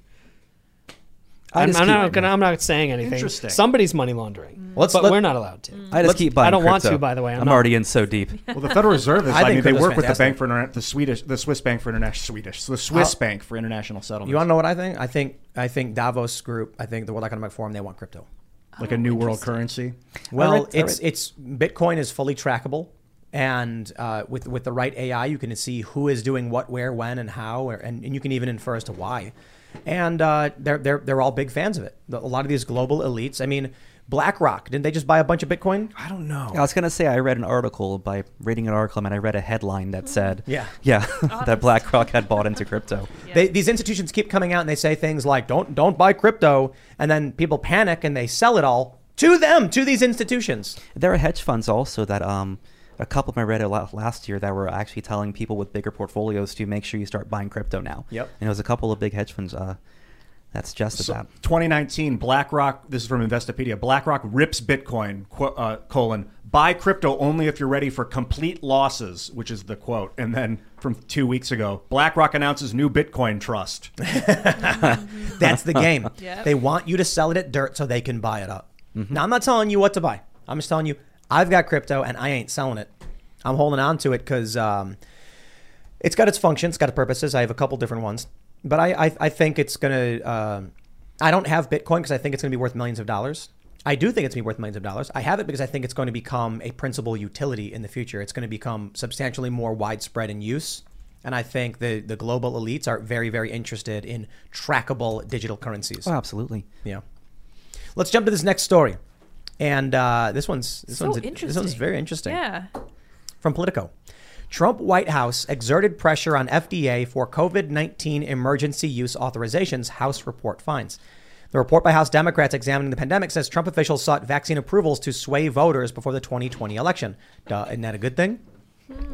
Is that I don't understand. This is so They're starting to attack Trump because he got the vaccines out. That was like the good thing Trump did. I can't believe Trump did this to us. You know what? I'm changing my opinion on him right now. Yeah. Here we go. Last night we had James Lindsay on, and on the after show we talked about the Hegelian dialectic. And I was like, what's a dialectic? A dialectic is when you create an opposition to what you're doing so that you can create a conflict which will get a new thing that you want. Yep. I think that's what this is. Now they're creating a dialectic. What they're expecting is information is going to come out. Oh, I got damaged by vaccines hurt me. Now they're trying to be like, okay, here's the thing to be a push against this Trump so that we're going to get our outcome. Maybe. I don't know. I do know. And James, I was like, how do you stop that how do you defeat the dialectic? He's like, well, you expose it. It's like a magic trick. If you show people how to do the magic trick before you show them the trick. But hold on. I don't know if I agree with that. I know there's a lot of people that are not fans of the vaccine. Trump got booed himself. Mm-hmm. YouTube recently removed the rule, and I don't know when, but probably in the past couple of weeks. It used to be that YouTube said you could not make claims saying that, how do I phrase this? You could not issue claims that the vaccine did not prevent or play a role in the prevention of COVID. That's very weird legal language. That's gone now. Now you can't claim that the vaccine doesn't prevent serious illness or death. It's weirdly phrased, but basically you can now claim, I guess, on YouTube, the vaccine does not stop the infection of COVID or something like that. The rules have changed. Here's the crazy thing. YouTube's rules used to say that you couldn't claim masks cause brain damage. They removed that. Really? I mean, that's weird. What? I don't think it Very does. weird. But you're allowed to claim it. It stops oxygen? That was actually one of the rules. The rule used to be that you couldn't claim masks reduced your oxygen level. Now you can. They removed that rule against it. They also removed the rule. They said you could not claim masks cause lung cancer. They removed that rule. Wow. And that's weird. What is happening? I'm sorry. I just got to say, I'm not a doctor or anything, but I'm pretty sure masks don't cause lung cancer. I don't think so. Yeah, I mean, I see a lot of people wearing masks alone in a car, and I could see a correlate of brain damage with that. I see what you're saying, but look. You know, here's what I want to say. Correlation is not causation. That's right. Here's what I want to say about all of this. YouTube clearly has no idea what they're talking about. And I think everybody should be very careful about talking to politicians and pundits about their health care. I think Fauci, he was a doctor 30 years ago. He's a doctor by title now. Hello, it is Ryan, and we could all use an extra bright spot in our day, couldn't we? Just to make up for things like sitting in traffic, doing the dishes, counting your steps, all the mundane stuff. That is why I'm such a big fan of Chumba Casino. Chumba Casino has all your favorite social casino-style games that you can play for free anytime, anywhere with daily bonuses. That should brighten your day a little. Actually, a lot. So sign up now at ChumbaCasino.com. That's ChumbaCasino.com. No purchase necessary. VGW Group. Void where prohibited by law. See terms and conditions. 18+. I wouldn't take advice from TV doctors like Fauci, from politicians. Find a medical professional you trust. And I always bring this up because people are like, oh, but doctors are wrong or bad. And it's like, bro, Joe Rogan had a doctor. I had a doctor. Like, they did not, take the route you assume every doctor will take for you, but just make sure you trust the person you're talking to. Multiple doctors. You don't just go to the doctor because that's the doctor. You got to seek people out, look for intelligence, listen to people, and listen to many, many people. If you went to a doctor and you were like, Doc, I got a bum knee, and you went, well, time to amputate. You'd be like, no, I'm going to leave. But here's what I want to get to. You mentioned that the Hegelian dialectic, like maybe they're now teeing it up for people to make claims about vaccines causing injuries and things like that.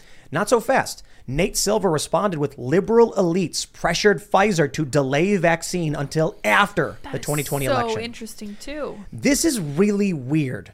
Okay, I like to pride myself on, why would someone say a thing and then, I have a thought or an idea, not always right, but I'm like, here's what I think. I have no idea what they're doing. Nate Silver coming out, smearing liberal elites, saying they pressured Pfizer to delay the vaccine until after the election. Like, that's really, really bad for them. Democrats came out and said Trump was trying to rush the vaccine before the election. I don't know where this is going. I heard a theory. I don't remember where I heard this from, so you guys are welcome to correct me in the chat, and then you, Adam. Sorry, I just got to squeeze this in there because I heard a theory that they're starting to realize that things are going to start coming out. People are going to start filing lawsuits maybe against Pfizer. I don't even know how that works, and they're trying to get ahead of it. But I'm addressing that. This is the opposite of that. Nate Silver is coming out and attacking liberal elites for delaying the vaccine. He's saying it's their fault, not Trump's fault. But it's an inversion. It's the Democrats tried stopping the vaccine. They're bad guys. That's what that's what I'm saying. I understand. Last night when we were talking about it, we're like, obviously there's a lot of stories and claims about vaccine injuries. Here's my view on this. We had on the Surgeon General from Florida, and even he, I don't want to put words in his mouth, but the idea seems to be, look, man, if you give 200 million people 4 shots, like there's a propensity for injury. These things do happen. Right. And we need to be careful that we're not looking at a scale issue as opposed to a frequency issue.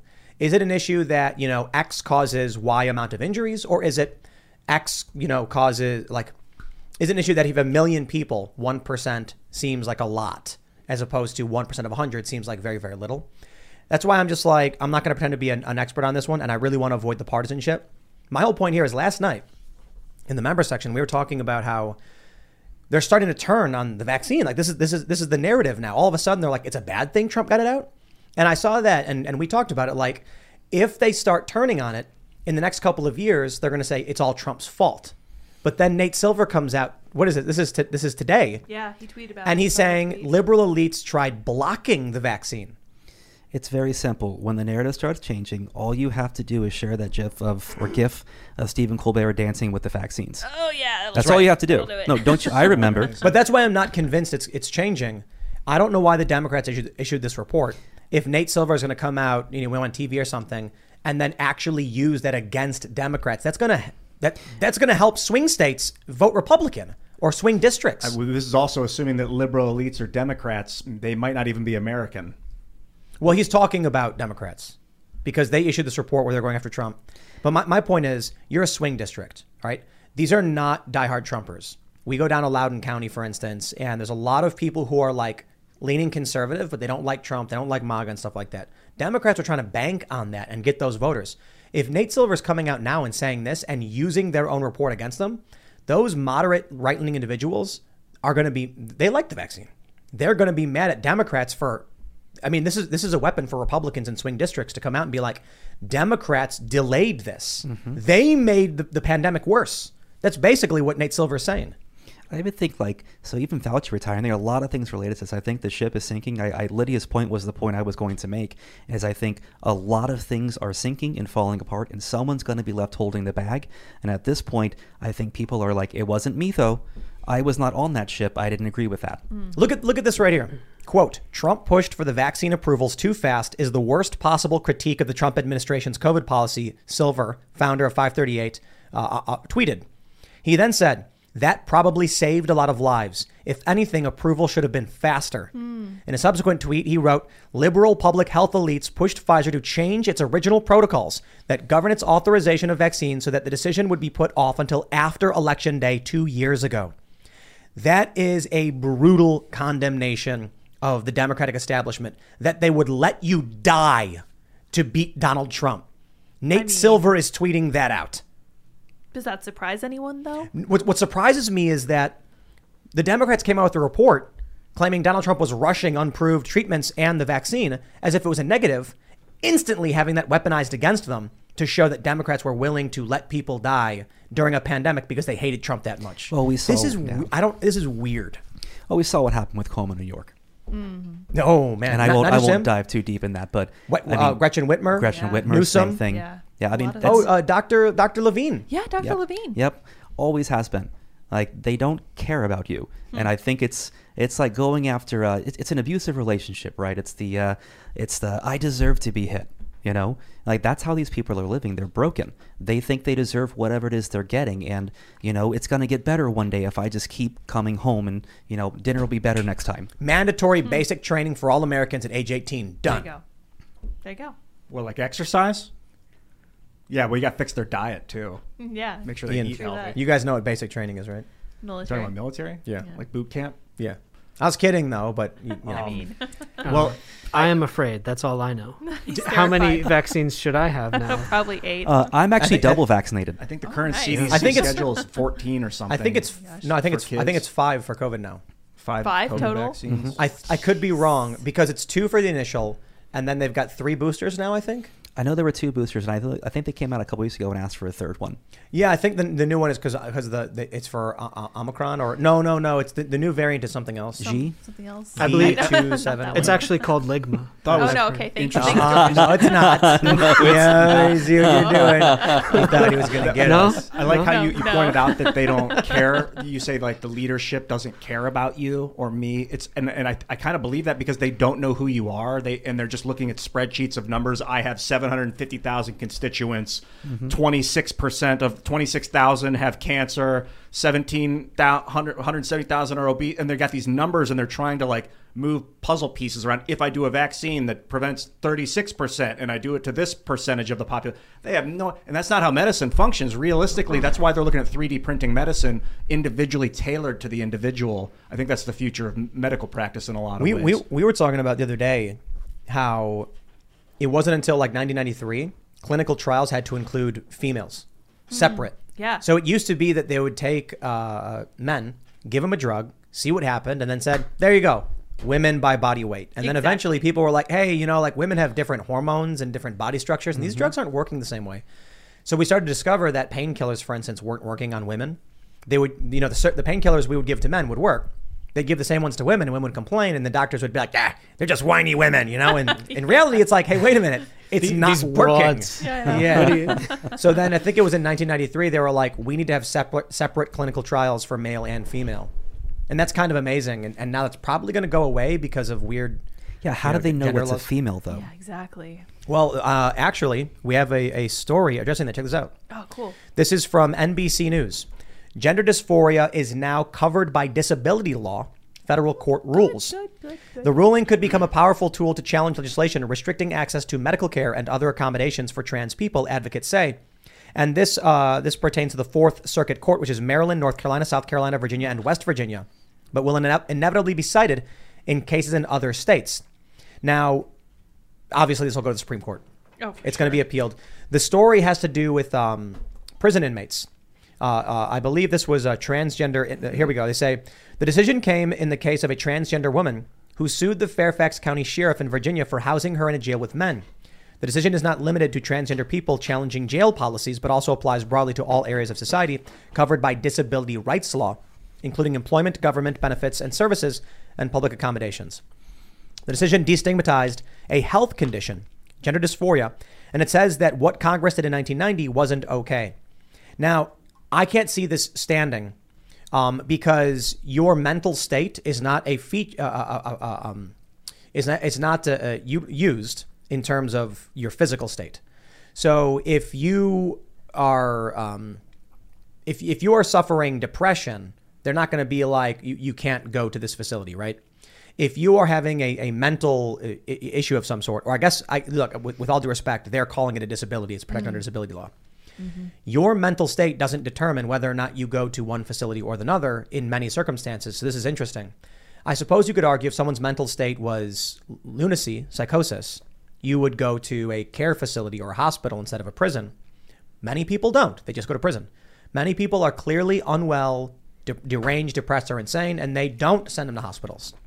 Why would it be now that someone with a mental issue, they could use that to actually affirm that mental issue and be transferred to a separate facility? You see where I'm going with this? Like, I feel like if this did stand, you would have like jails that were strictly for depressed people, because your mental state is not something that is a fixed feature of your attribute. Like, it doesn't stay the same from day to day. And I wonder if they're trying to push us toward the slippery slope of, you know, your external genitalia is not necessarily consistent with who you really are inside. So I feel like it's just setting a really bad precedent. I do hope it's challenged. I hope it's knocked over altogether. Well, like here's a question. If I have, what is it called? General body dysmorphic disorder. Yeah. Will they affirm that by amputating your body? Well, so look, for people who are trans, gender affirming surgery, as it's called, would be the reconstruction, removal of your reproductive organs and then the cosmetic alteration of them because you are depressed by it. There's another, I think it's in the DSM-5, I don't know what you call it, disorder, that is body dysmorphic disorder, I think. You want to look that up because it might be. I'm looking at the DSM-5. What aspect of it are you body looking for? dysmorphic disorder. Can you Google that? Oh, yeah, I'll check it out. I think that's what it's called. I could be wrong. That sounds right. But there are people who like my hand. Yeah, that is what it's called. Yeah, like my hand. It's not my hand. I'm like I need it removed. Yep. I mean, a doctor is not going to cut your hand off. This is so interesting to me because most people don't know this about J.K. Rowling, but she, under a pseudonym, she wrote like a series about a veteran who had lost, the lower half of his leg in the war. And he came back to England and he was dealing with murderous psychopaths who had body dysmorphic disorder and who wanted to like amputate their hands and whatnot. And he was incensed by this, obviously, because he had an involuntary amputation. He lost a leg in an IED explosion or whatever. So I wonder if that's a little bit off topic, but I wonder if that's contributed to their view of her as a TERF, because she's been like, no, if you want to amputate something, that's not necessarily just something we should accept. I have no issue with disability law covering this. I get it. It makes sense. The DSM-5 lists it as a disorder, whatever. That's the opinion of the medical experts. And so if someone is experiencing this, then I don't know if that... Does disability law give you guaranteed access to government-funded treatments? That's what I feel like this might be aiming at, is it's a funding mechanism. Yeah. But think about any other I think body dysmorphic disorder is the best analogy because we are not granting those protections to these people. If we're going to allow individuals to undergo cosmetic surgery and the removal of organs due to a disability, would that not apply to any other disorder? It would. And so I would say that, are the prisons now going to have to amputate the arms of individuals who request it? Well, I would imagine yes. Are you saying that it's because it would be doing harm? I mean, it's a question of, I would say partially, but it's a question of, does the state have to pay for it, right? Sure. I mean, I think the initial argument for me is it the right thing to do? Like, is what you're doing actually providing a benefit? I guess the main issue is, are there any other circumstances where you would be housed in a different facility based on your mental state? Like if you were supposed to go to a supermax prison and you said, but I'm depressed by that, I want to go to a low security prison or a prison camp. Would they go, well, we have to. Depression is a disability. I'm pretty sure depression is a disability, right? I'm not sure. I'll look that up. I don't know. I'm looking at it now. Let me see. I want to say yes. I want to say depression is persistent definitely depressive disorder. Depressive disorders, bereavement. So what if you said, I get anxiety attacks? Bereavement exclusion. Bereavement is excluded from depression. What's bereavement? Bereavement's like I'm sad about what happened to me kind of thing. Sure. I believe. What if you said, supermax facilities make me depressed and give me anxiety attacks? I think that's a form of grief, but I could be wrong. You could argue it's bereavement. Well, so like but you're saying this is a step on the road. Well, how is then putting a trans person in their biological sex prison not grief, right? They're ruling that if you're male but identify as female, you must be placed in a female prison because of your mental state. Well, your grief would be over as soon as you're let out, because then you're no longer in prison, right? You'd be grieving because you're in prison. Mm-hmm. You're right. So they can't lock you up. That's right. Mm-hmm. Wow. Depression? Actually, I think no, grief is not a disorder. Oh, okay. You're allowed to grieve. Right. But the point is, so look, what they're saying here is that if you're biologically male, identify as a woman, and go to a male prison, that's a disability discrimination. That's what they're saying. That's what this article is saying. If I have persistent depressive disorder caused by being in prison, it's causing me a disability. That's a violation of my rights as a disabled person, right? I should be moved to a different facility to be accommodated for this. It's really funny how prisoners. Well, we're talking about prisoners' rights. You're here. Maybe you can tell me about this a little bit. You've spent 70, 80 days. You have none. You have none. You have none. But they want them. But then I'm thinking about like the horror of war and that like war prisoners and like we're in such a luxurious time in history that we're able to kind of demand how we want to be treated in prison. Interesting. Yeah. It's funny, right? You can make all the demands you want. I mean, they're not going to help you. Their job is not to help you. Like, I mean, so I didn't really have an opinion on prison ahead of time, but being there, I definitely have an opinion now. My thought was always, well, you did something wrong, so enjoy prison. you know. But I don't think we should make it something you enjoy, though, because the idea should be you don't want to come back here.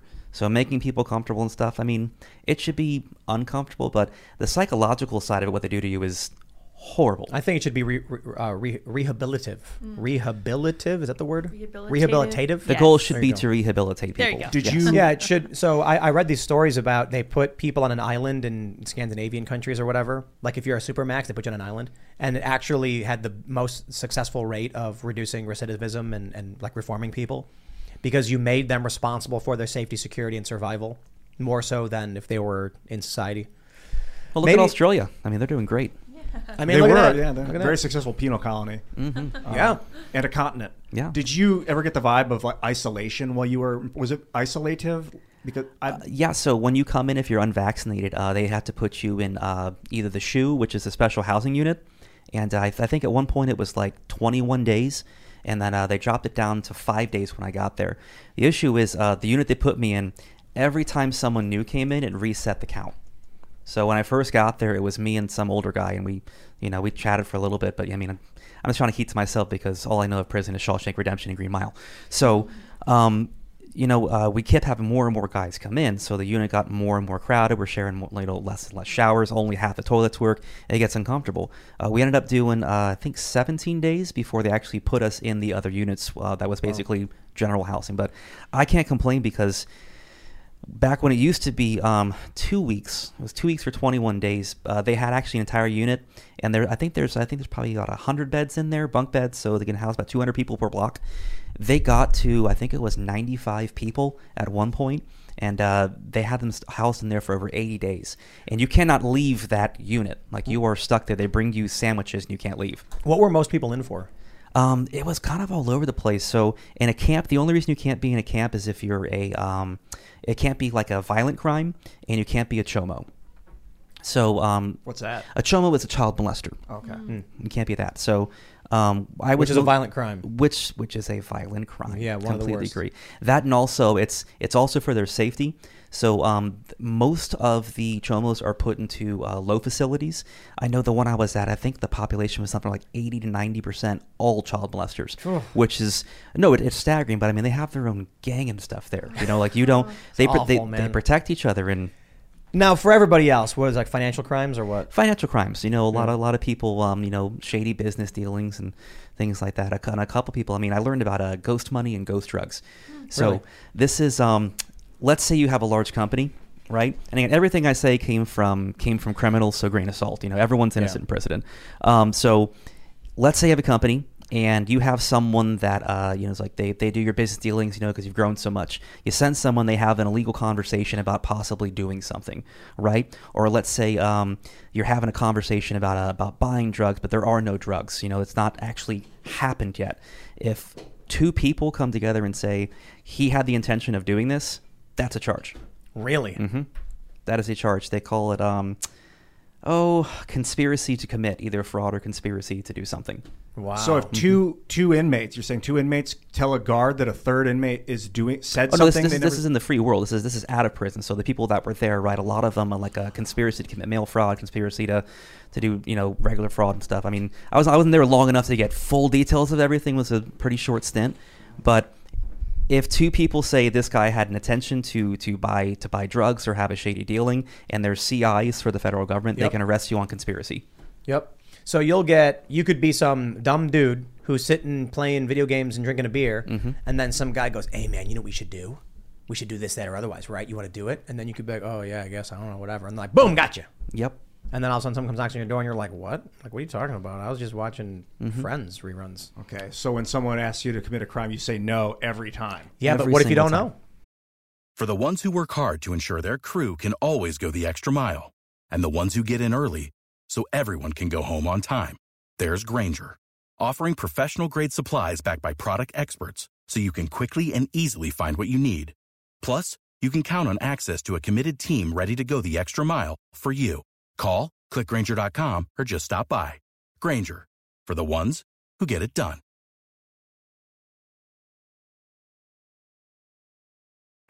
If you don't know it's illegal? Yeah, take a look at marijuana laws across the country. They vary all over. A lot of people don't realize that, like, for instance, in West Virginia, it's illegal. In Maryland, it's legal.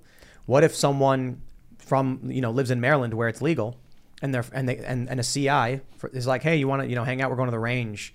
And they go to the range, and so they drive it to West Virginia, and then they're leaving, and so they're like, we're going to go chill at my buddy's house, and they go to chill's house, and then someone says, hey, you want to bring some of this stuff over to us? That'd be really cool. And they go, oh yeah, sure, I guess. Boom, gotcha. Talking about crossing state lines with something illegal or whatever, and they're like, they don't. You might not even know where the state line is. You said it's called ghost crime? Ghost drugs. So ghost drugs is a really prominent one in there. So if the drugs were there or not, you still committed the crime. So they can arrest you with no drugs. Just they said they were going to. They showed up to meet to go buy it. And the other one was ghost. What was the other one? Ghost? It's a conspiracy to commit fraud. Fraud. And again, fraud. I'm not an attorney. I'm not a lawyer. I've not studied law, but these are the stories you hear inside. When everyone in prison's innocent, if you ask them, I didn't do it. But the stories you hear, they're tragic. And I mean, like what's an example? Well, it's hard. You're not supposed to. When you get out, you're not really supposed to tell people stories and stuff. Make up a story that's comparable but not related to any actual person. You know what I mean? Like, give us a gist of like what it would be like. I'm sorry. What's your questioning? I started thinking about that one. I don't want you to spill the beans on anyone's actual life story. So could you make up something that's akin so we understand what it would be like? Like what's a fictitious example of what a tragic story would be in these circumstances? So when I was I tell you what broke me. Everyone's got a cell phone where I'm at. There's a lot of contraband in there. I mean, people were bringing in like wing house wings at night. They were doing runs. It was absolutely how? Like guards would bring it in? I don't know how that happened. I didn't see anything. Wings are awesome. Yeah, I'm actually blind in both eyes and can barely hear. Yeah. Yeah. But there was one guy. I was staying behind reading a book. And I heard a guy singing "Happy Birthday" to like his 3-year-old on a cell phone. He was crying kind of in between, and like that was absolutely tragic to me. And this guy's in for marijuana. You know what I mean? Wow. I've wanted to put webcams in these prisons for about 15 years. Even violation if of rights, people. If the guards are watching you or anyone have a conversation with their family, I mean, at least they're having a conversation. That's why I asked you about isolation earlier, like psychological isolation. Well, I know the place I was at used to be a women's camp. And they actually had the ability to FaceTime their families. Like women have different treatment than men do in prisons. Well, that sounds like a Title IX violation. Yeah. Well, the only thing I hate about the last story is that it came out, a couple months late because I would have much rather preferred going to a women's prison. Yeah, we did. We only talked a little bit. I think we're going to go to Super Chats pretty soon. We're Super Chats right now. We only touched on surface on level at that last story, but I think your story was actually really interesting. All right, we're going to go to Super Chats. If you haven't already, would you kindly smash that like button, subscribe to the channel, share the show with your friends, and head over to timcast.com. Become a member because I have a members-only uncensored show coming up for you at 11 p.m. Faster. Yeah, there we go. Put that on 2.5 speed. Put that on 0.5 if you want to really understand what I said. We're going to have that members-only show up at timcast.com at about 11 p.m. Let's read your Super Chats. I don't like that. That's too slow. Tiberius 3969 says, "Hey Tim, what makes parallel economy censor resistant? Is it just the fact that it's a separate entity, or is it something else? The company itself still there's a chain with links, and each link is a weak point. You've got your domain hosting, you've got your servers, you've got your financial transactions, you've got your social media. Any one of those can snap and break the chain and harm your business. We have to keep forging new links and replacing as many as we can. Parallel Economy is a company that does not have the insane censorship policies of some of these other big financial transaction firms. So you're not going to get banned because you hosted an interview with someone who has naughty opinions. Whereas some of these other big firms, they will nuke you in 2 seconds. So it's one step at a time. There still is the risk that card processors in the back end, like big banks, they can still shut you down. What you do there, you need the MAGA bank, I guess. So, maybe you need a billionaire to open a MAGA bank, I guess. All right. Let's grab some more Super Chats. Marked Ashamed says, the student loans have become the biggest short position against the U.S. economy, even bigger than the big short of the housing market in 2008. Most of the debt that is to be forgiven is in hedge funds, so that is 200% profit. Yeah, somebody mentioned if somebody owes like $100,000 and they get 10K, in their loans paid down, all that money is going to these lenders, and your interest is still going to crank your loan payments back up. So it's like not really doing much other than funneling more money to big banks. It's crazy. All right, so let's grab some more Super Chats. Emil Koloff says, I just poured a huge drink and Tim said Civil War. Well, frick me. There you go, man. Stay safe. Balian says, so are you going to criticize MTG for her hypocrisy in demanding the censorship of Kiwi Farms due to the fact she's being tricked into believing one of their mods is responsible for her swatting? If you want to know more, check out Ricada's video. I saw that. If Marjorie Taylor Greene is wrong about this, because I don't know the full details, for one, I do not believe Kiwi Farms should be censored.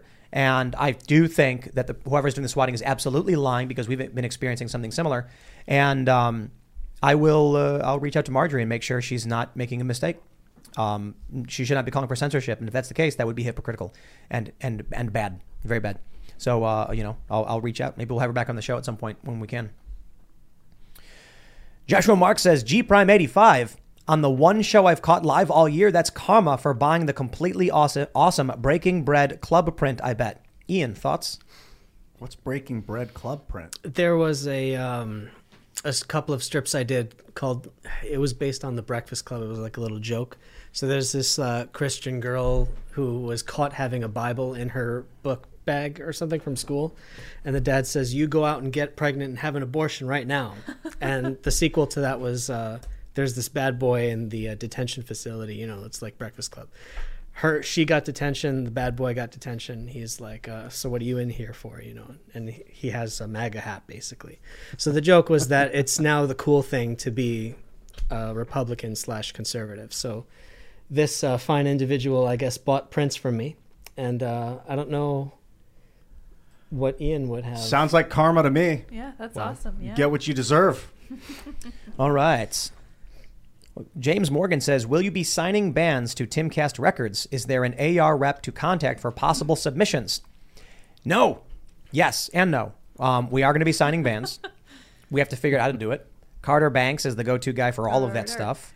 And I don't know where we are with that. Right now, we just have to release like our own music. And then I'll put it this way. We have the song coming out at midnight Eastern time. So it's like, what is that, 9 p.m. LA right. time? Yeah. A large portion of our viewers are actually on the West Coast too. Not the biggest, but, so that'll be easier for you guys. If it works, if the songs we put out succeed and generate revenue, and, it's also about building culture. That means if the song succeeds in getting play to a certain degree, I'm not super worried about returns profit-wise if we get returns marketing-wise. But if the songs can generate revenue to the point where we can expand the operation, we will. Otherwise, the reality is us putting out songs becomes like a vanity project of a thing we like to do that helps generate buzz for the projects we're working on. To put it simply, marketing value will exist in all of the music stuff we do. If it generates revenue, then we start signing more and more bands and ramping up production. Otherwise, it'll be like the people who are here in-house and have songs they want to publish will make and publish. But I really do want to at least sign a few people for a few deals to a certain degree, maybe a couple EPs to start.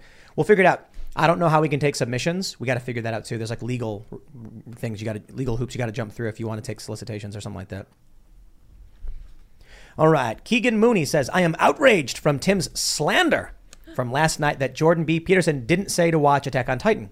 I implore you to watch the 22-second video, Jordan Peterson on watching anime. I look forward to a retraction. Oh, give my. your heart, Tim. Give your heart. Interesting. Well, did he say to watch Attack on Titan? I don't know. It sounded like a deep fake. Yeah. Well, the reason why I thought it could be true is because Attack on Titan. You've seen it, right? Some of it, yeah. You've not seen... Not all of it. What? The Jordan Peterson deep fake or the show? You're talking about the show. The show Attack on Titan. There's a lot of animes I've started I haven't finished. Attack on Titan is like watching a show based on a Jordan Peterson lecture. Yeah. It's like a race of people who are demonized for historical oppression and racism. And there's like they're called the Eldians, and there's one they're like, we're the good ones. We're teaming up with the other countries because Eldians are bad. And then there's other people who are like basically being punished and imprisoned because thousands of years ago their people were conquerors. It's crazy. I watched that and I was like, this sounds like a Jordan Peterson Were lecture. they able to transform at that time, or was that a punishment? I can't remember. When they became Titans, like everybody on the island. Spoilers. You're totally just spoiling the. Yeah, I've whole only seen the show. first episode. Jeez, man. I don't remember. I think it's fair. Well, I think it's fair to spoil the first season. It's a fairly old show, but basically, like the show is people live in this big triple walled city, and they're giant humanoid monsters that eat people outside. They're called Titans. And then you discover, like basically in the first few episodes, I think, that people can transform into Titans. And I don't know what else did you want to add? Well, I mean, if there's spoiler content, I don't know. I've read a lot about the series. I don't know what is and is not a spoiler. I mean, talking about the good and bad Eldians is a huge spoiler. Okay. Yeah. I'll ask. Is the planet called Titan that they're on? Nope. I think it's called Earth. Interesting. Yeah. They're in this walled awesome show. city. I guess I shouldn't say too much, but yeah, it's super. I remember it was like super nihilistic and dark and gross. And, the art is incredible. Yeah. It's bizarre. Well, if Jordan Peterson said watch it, I'm definitely going to watch it. I'm trying to be a better man. I think it was a Jordan Peterson deepfake that says to watch it, but I could be wrong. All right. I got to ask Jordan to his face. Chuck Taylor says, please read this super chat. Okay, moving on. KM says, Brie Larson's version of Metric's Black Sheep is way better. The song from Scott Pilgrim vs. the World, sad to say, bro. This is actually, I agree. But there's two versions. So there's one where it was re-uploaded recently, and there's a vocal error. I'll just call it that. Like Brie hits a sour note, and they didn't fix it. Ooh. In the first release of it from the movie, it's perfect. They did, because basically what they do is when she hits a sour note, they just fade it out, and it works. And then in the later release, I guess they upload a different version. But what I will say is that song, I could be wrong about this. Metric made an album and they said, hey, this song's not going to make the album. We don't think it's going to fit. It's not the same style. It doesn't really fit in with the rest of the songs. And so when they were making Scott Pilgrim, they were like, hey, this band is based on you guys. And then they were like, oh, that's great. Even though the woman in the movie is like a dick. And so they're like, hey, we have this song. It didn't fit on our album. You can use this one. I remember the first time I saw Scott Pilgrim and I heard Black Sheep, I was like, wow, this song's really good for like a movie song. I was like, I wonder why I like it so much. And I looked it up. I was like, oh, it's Metric. It's like one of my favorite bands. I would say actually right now Metric is my favorite band. They're amazing. All Comes Crashing is like the best song they've ever made. And I love like all their albums. So I remember I got invited to a screening of that one. And I was a huge fan of the comic at the time. Did you like the movie? So the version I saw, he ended up with knives at the end. And I thought that was it was a completely different ending. Really? What? I was one of the people who said the whole point of this story is that he does not end up with knives. But he does in the comic, doesn't he? He does in the comic and he does in the movie. But in the version of the movie that I saw, he was with knives, chow, whatever. This is nerd talk. I'm sure nobody knows. No, I actually love that movie. It's one of my favorites. I've seen it several times. But I also think they botched the ending with he ends up with Ramona at the end. I still think he should have ended up single. This is my opinion. And I would also criticize. Yeah. Well, yeah, I think Scott needed to grow by the end of the story, and he needed to end up alone and ask, why am I alone? And then I always thought that Ramona should have been like an evil witch who needed to be cleansed of her evil exes. And she used him to do it, and then she would vanish again. I thought that would have been a way better ending. No disrespect to Brian Lee O'Malley. I was a huge fan. But yeah. My nerd out is I'll say that the What If. Did you watch Marvel's What If? No. The Doctor Strange, huge missed opportunity. You saw the Doctor Strange one? Yes. So it plays into Multiverse of Madness. In the What If, basically he's trying to find a reality where Christine lives, and her death is a catalyst for him to become Doctor Strange. What should have happened was he finally finds one universe where Christine gets to live, and it's where he sacrifices his hands and his legacy to become Doctor Strange, but keeping her alive. And that would be the prequel to the actual first Doctor Strange movie. That would have been way more epic. I could see that. Yeah, but I guess they wanted to use the character in Multiverse of Madness. I don't think they know what they want. Disney's falling apart. It is. Yeah. The Marvel movies are falling apart. They are. She-Hulk is getting blasted. Like, people are, I give it, look, Miss Marvel was the worst. She-Hulk is actually like, I watch it, and it's like C-. It's like, I'll watch it, whatever. I'm really excited to see Daredevil in it, so, Yeah, I mean, I watched everything up to, I started watching the TV series, Hawkeye, the Captain American one. Can't remember. I liked what was the one with Scarlet Witch? It was really, really good, actually. WandaVision. I thought that I really liked it. You had to skip the first 3 episodes or something. I thought it was clever. I enjoyed the cleverness of it. Going through different genres. I mean, interesting filming. I thought it was fun. I haven't seen it before. And then, I got to be honest, that made Multiverse of Madness ends up making no sense. They're turning every movie into an Avengers movie, and it's really boring. Like, the first Doctor Strange was good. It's about a guy, and he goes on this journey. Now it's like every movie is an Avengers movie, and I'm just like... Anyway, let's read some more. Regil says, Jeep Rhyme, excited to see your amazing art in Death Mask, the second book in the Night Vale series by Hugo-nominated excellence of elocution Razor Fist. Available for pre-order now. Welcome to the Iron Age. Hell yeah. That was a lot of fun, actually. I don't know if this is like widely known, but yeah, Razorfist, the YouTuber, the smack talker, was kind enough to ask me to illustrate the second book in his series. It's called, this one's Death Mask. Right on. Max S. says, I would like to point out that in the New York 19th District race from earlier this week, the Democrats and media are bragging about beating the Republican by 2%. In a district, Democrats won by 12% in 2020. Red wave in November. That's a 10-point swing. We'll see, man. We'll see. Let's grab some more super chats. All right. Cody Shiflett says, was wondering if you heard about Arizona passing a bill making it illegal to record cops within 8 feet. If it's true, I was hoping to get y'all's thoughts on it. Love you guys. Well, that's tough. I mean, why are you walking within 8 feet of a cop? But the question is, if they're in the act of, subduing somebody or arresting somebody. Yeah, I don't like it. I mean, I think you have a right to have video evidence to support yourself in court. I do. I mean, if you get pulled over, I think you should be able to record. Absolutely. And I think it's accountability is the measure we should be asking for from police. And, I have a lot of Leo friends, and I think they'd be fine with that too. And the ones that probably aren't fine with it, those are the ones I have questions why they aren't. Do they have body cams over there? I don't know. Good question. Because if I get pulled over and I start filming and he comes within 8 feet of me, am I breaking the rule now? What about your Teslas? They have cameras all over. And so the first step is to get a Tesla, I suppose. It's crazy. They have a left and a right side cam, a front cam, a back cam, a dash cam, and a cabin cam. I remember I parked once next to a Tesla and I was close to it, but I didn't hit it or anything. And I opened my door and then I see on the dash it says recording. Yep. Like, what the hell? Yeah, it's called Sentry mode. Yeah. And it films everything you do. Yeah. So I took a crap on it and then I walked away. I heard a story of somebody keyed a Tesla. And it recorded them doing it. Oh, my. Yeah, dude, Teslas are scary, man. You stay away. I need to get a Tesla. There you go. Dude, the remote control feature is crazy. It'll save a lot I of gas never money. used it because I've had a Tesla for a while.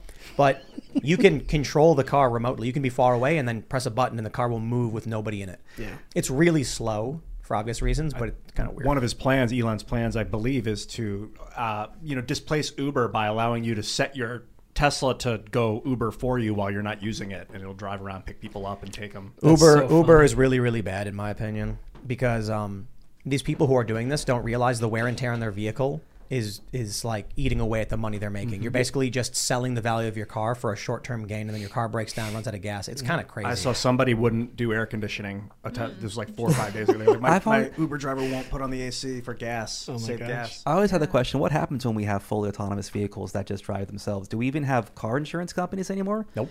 Do we sue the car manufacturer? Because it's their technology. Interesting point. I got dropped. My Tesla got dropped from our insurance plan. I don't know why. Weird. Tesla now offers insurance. Oh, so convenient. Here's what I think. If a car is on auto drive and it crashes, whose fault is it? Tesla. Is it? Is it? Who gets sued? It's got to be the car's fault. So what happens if you get into you're driving and you crash and the other person says they were on auto drive? I could tell their hands were down the wheel. And then the person driving is like, I was driving. I wasn't on autopilot. They're gonna be like, nope. Because if it was auto drive, I get to sue Tesla. And then the insurance companies are like, we can't deal with whatever that's about. Two different drivers at the same time, you and the company. But here's the other thing too. I have a Honda, and it's basically got auto drive as well. They have lane control or whatever, and so you put on cruise control and lane control, and then it just drives on the highway for you. Yep. That's basically what Tesla does. All right, Aurora Isabella says, hi Tim, I listened to your Will of the People song and I love it. Will you ever have a live performance? One day. We jammed here with Carter, Pete Parada, and Adrian Norman, Ian, and actually it was really good. I have harmonies for that song too. Yeah. They're not on that recording of it, but I'd like to play those live. Yeah, we're probably going to re-upload the song to the new Timcast Records page, and then we have another version. So our song Only Ever Wanted is going up at midnight tonight, 12:01 a.m. tomorrow technically.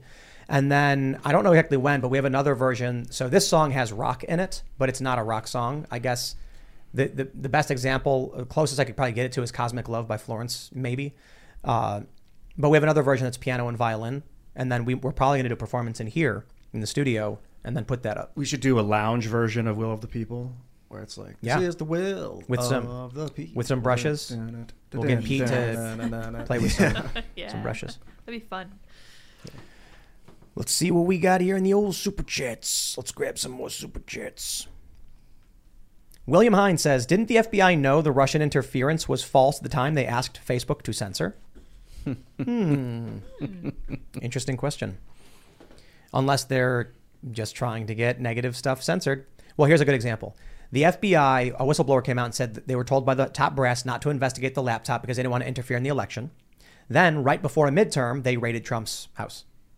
So, how about that, huh? How about that? Is this election interference? Yeah. I don't know. DC says Biden saying the next Congress will cancel 50K would be a disaster for Dems. 13% of adults have student loans. The remaining 87% aren't likely to vote to pay for the 13%'s poor choices. Right. That's why I think even now he's betting on just pissing everybody off. Maybe they want to lose, man. Sometimes it feels like they're so bad at what they do, they really do want Republicans to win. Like they're trying to, like, my favorite conspiracy theory in this regard is that China created wokeness and like pumped it up through the media to destabilize the country. And now they're trying to get rid of wokeness by creating fake opposition. Yeah, fun. Dialectic. Yeah. Max Stahl says the Sandman is woke garbage. Dream Homie is naked in a bubble for all of the first episode. And one of the only straight couples in the show chains a black kid up in the basement. Oi. I mean, the show's got its cringe, but the death episode is one of the greatest pieces of visual media I've ever seen. It's on my to-watch list. It is. I haven't started it yet. Have you seen it? Have you guys, which one is this? Death. The death episode. Of what show? Sandman. Negative. I haven't seen any of It's those. not about Have you seen this? any of this stuff. I don't want to ruin it. Oh, yeah, you were talking about that a couple nights ago, too. Amazing. It's so good. It's just absolutely brilliant. Yeah, Neil Gaiman is a good author. He wrote with Terry Pratchett, which I absolutely loved his work. He did Good Omens, which was an incredible TV show, even though it was one of my favorite books as well. I was like, this is amazing. But he's a little woke. So, yeah, I mean, I guess it's probably par for the course. Is Death one of the characters in the show? Yeah. And then there's an episode basically about death. And it's really good. Yeah, it's so good. All right. I once talked smack about... I shouldn't say this. I once talked smack about him, Neil Gaiman. I was just a little face to face. No, I was tweeting. You know, I was just this little account at the time, and I guess he found his name, and he's like, "Hey, don't be." I don't know. He said something. I'm like, "Whoa, who invited you to this conversation?" And he was like, really, like he jumped on me. I'm like, "Wow." I think I had said something like, "I like only one of his stories" or something like that. Wow. I liked Coraline and Coraline, Stardust yeah. or something. Yeah.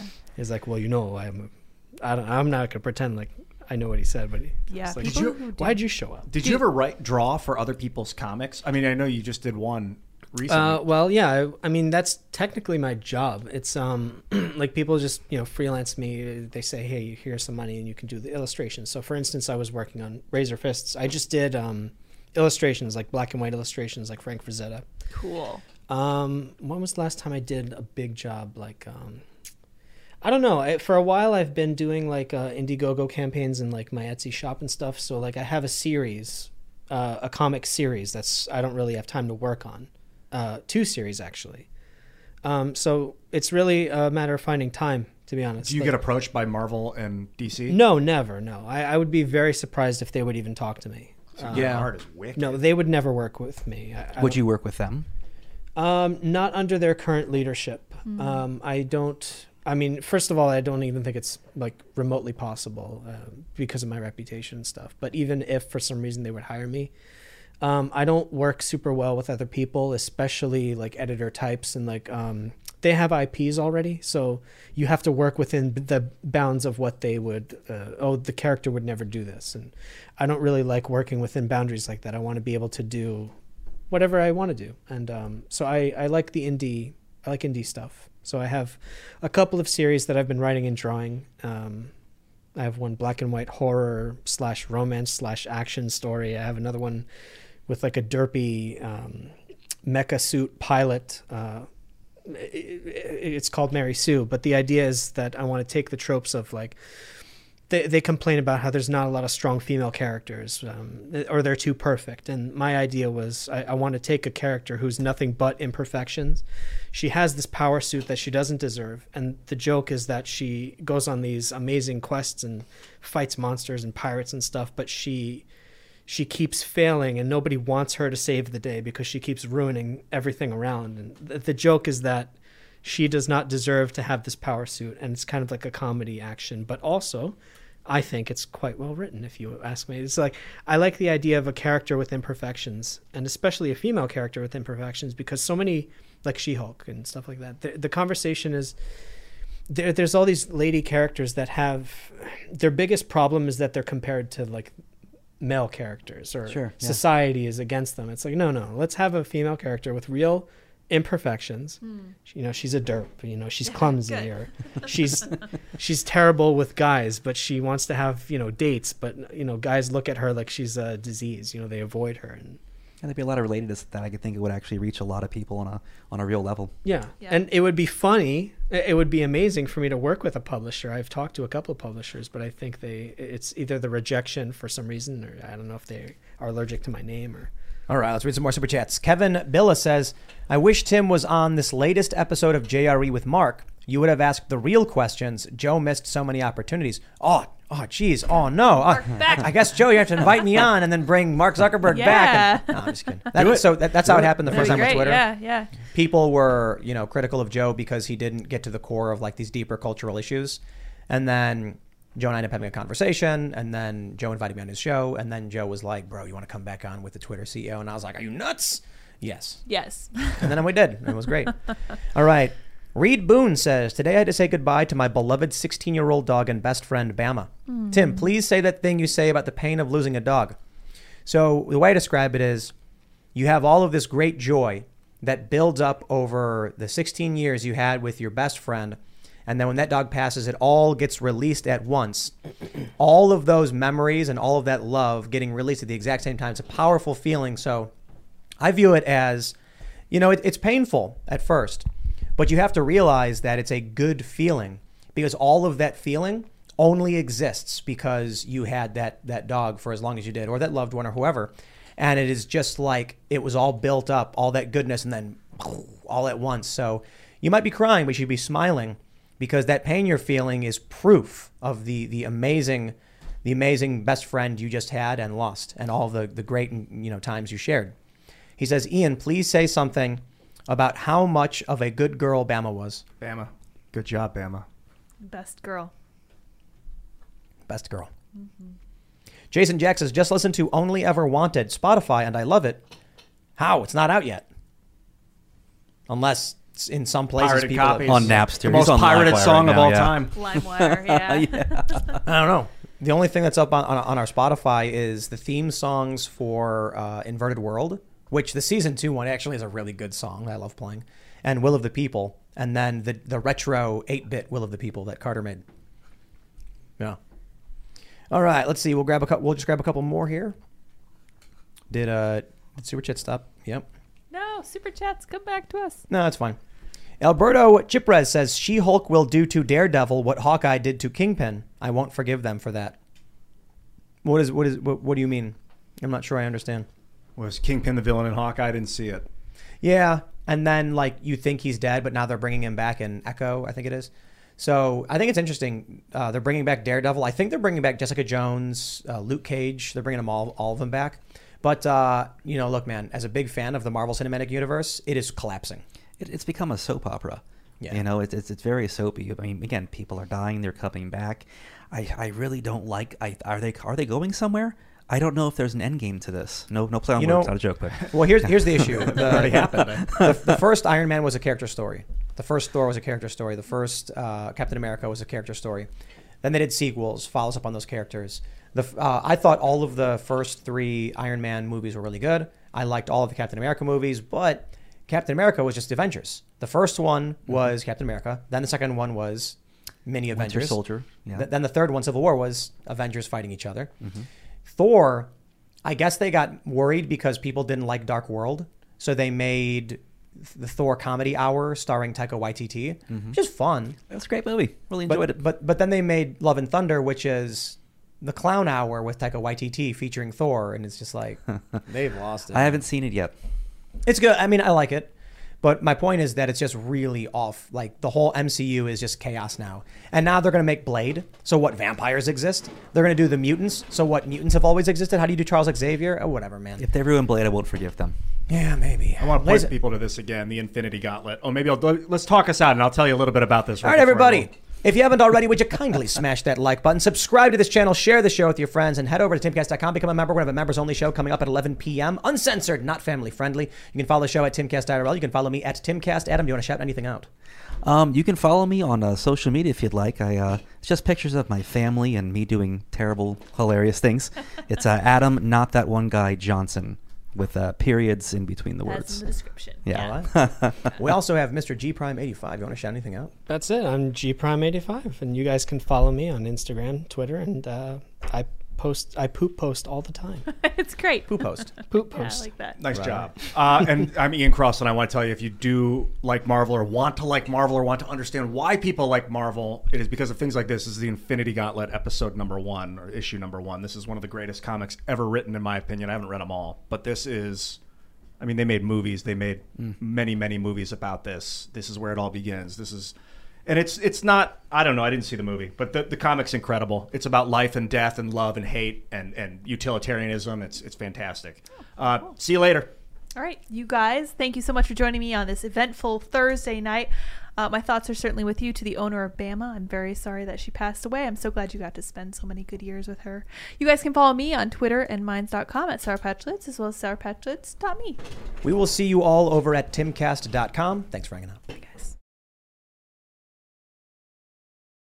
With the Lucky Land Slots, you can get lucky just about anywhere.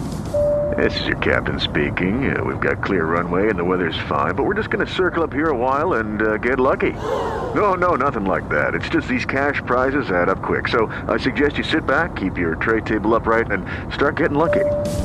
Play for free at LuckyLandSlots.com. Are you feeling lucky? No purchase necessary. Void where prohibited by law. 18+ terms and conditions apply. See website for details.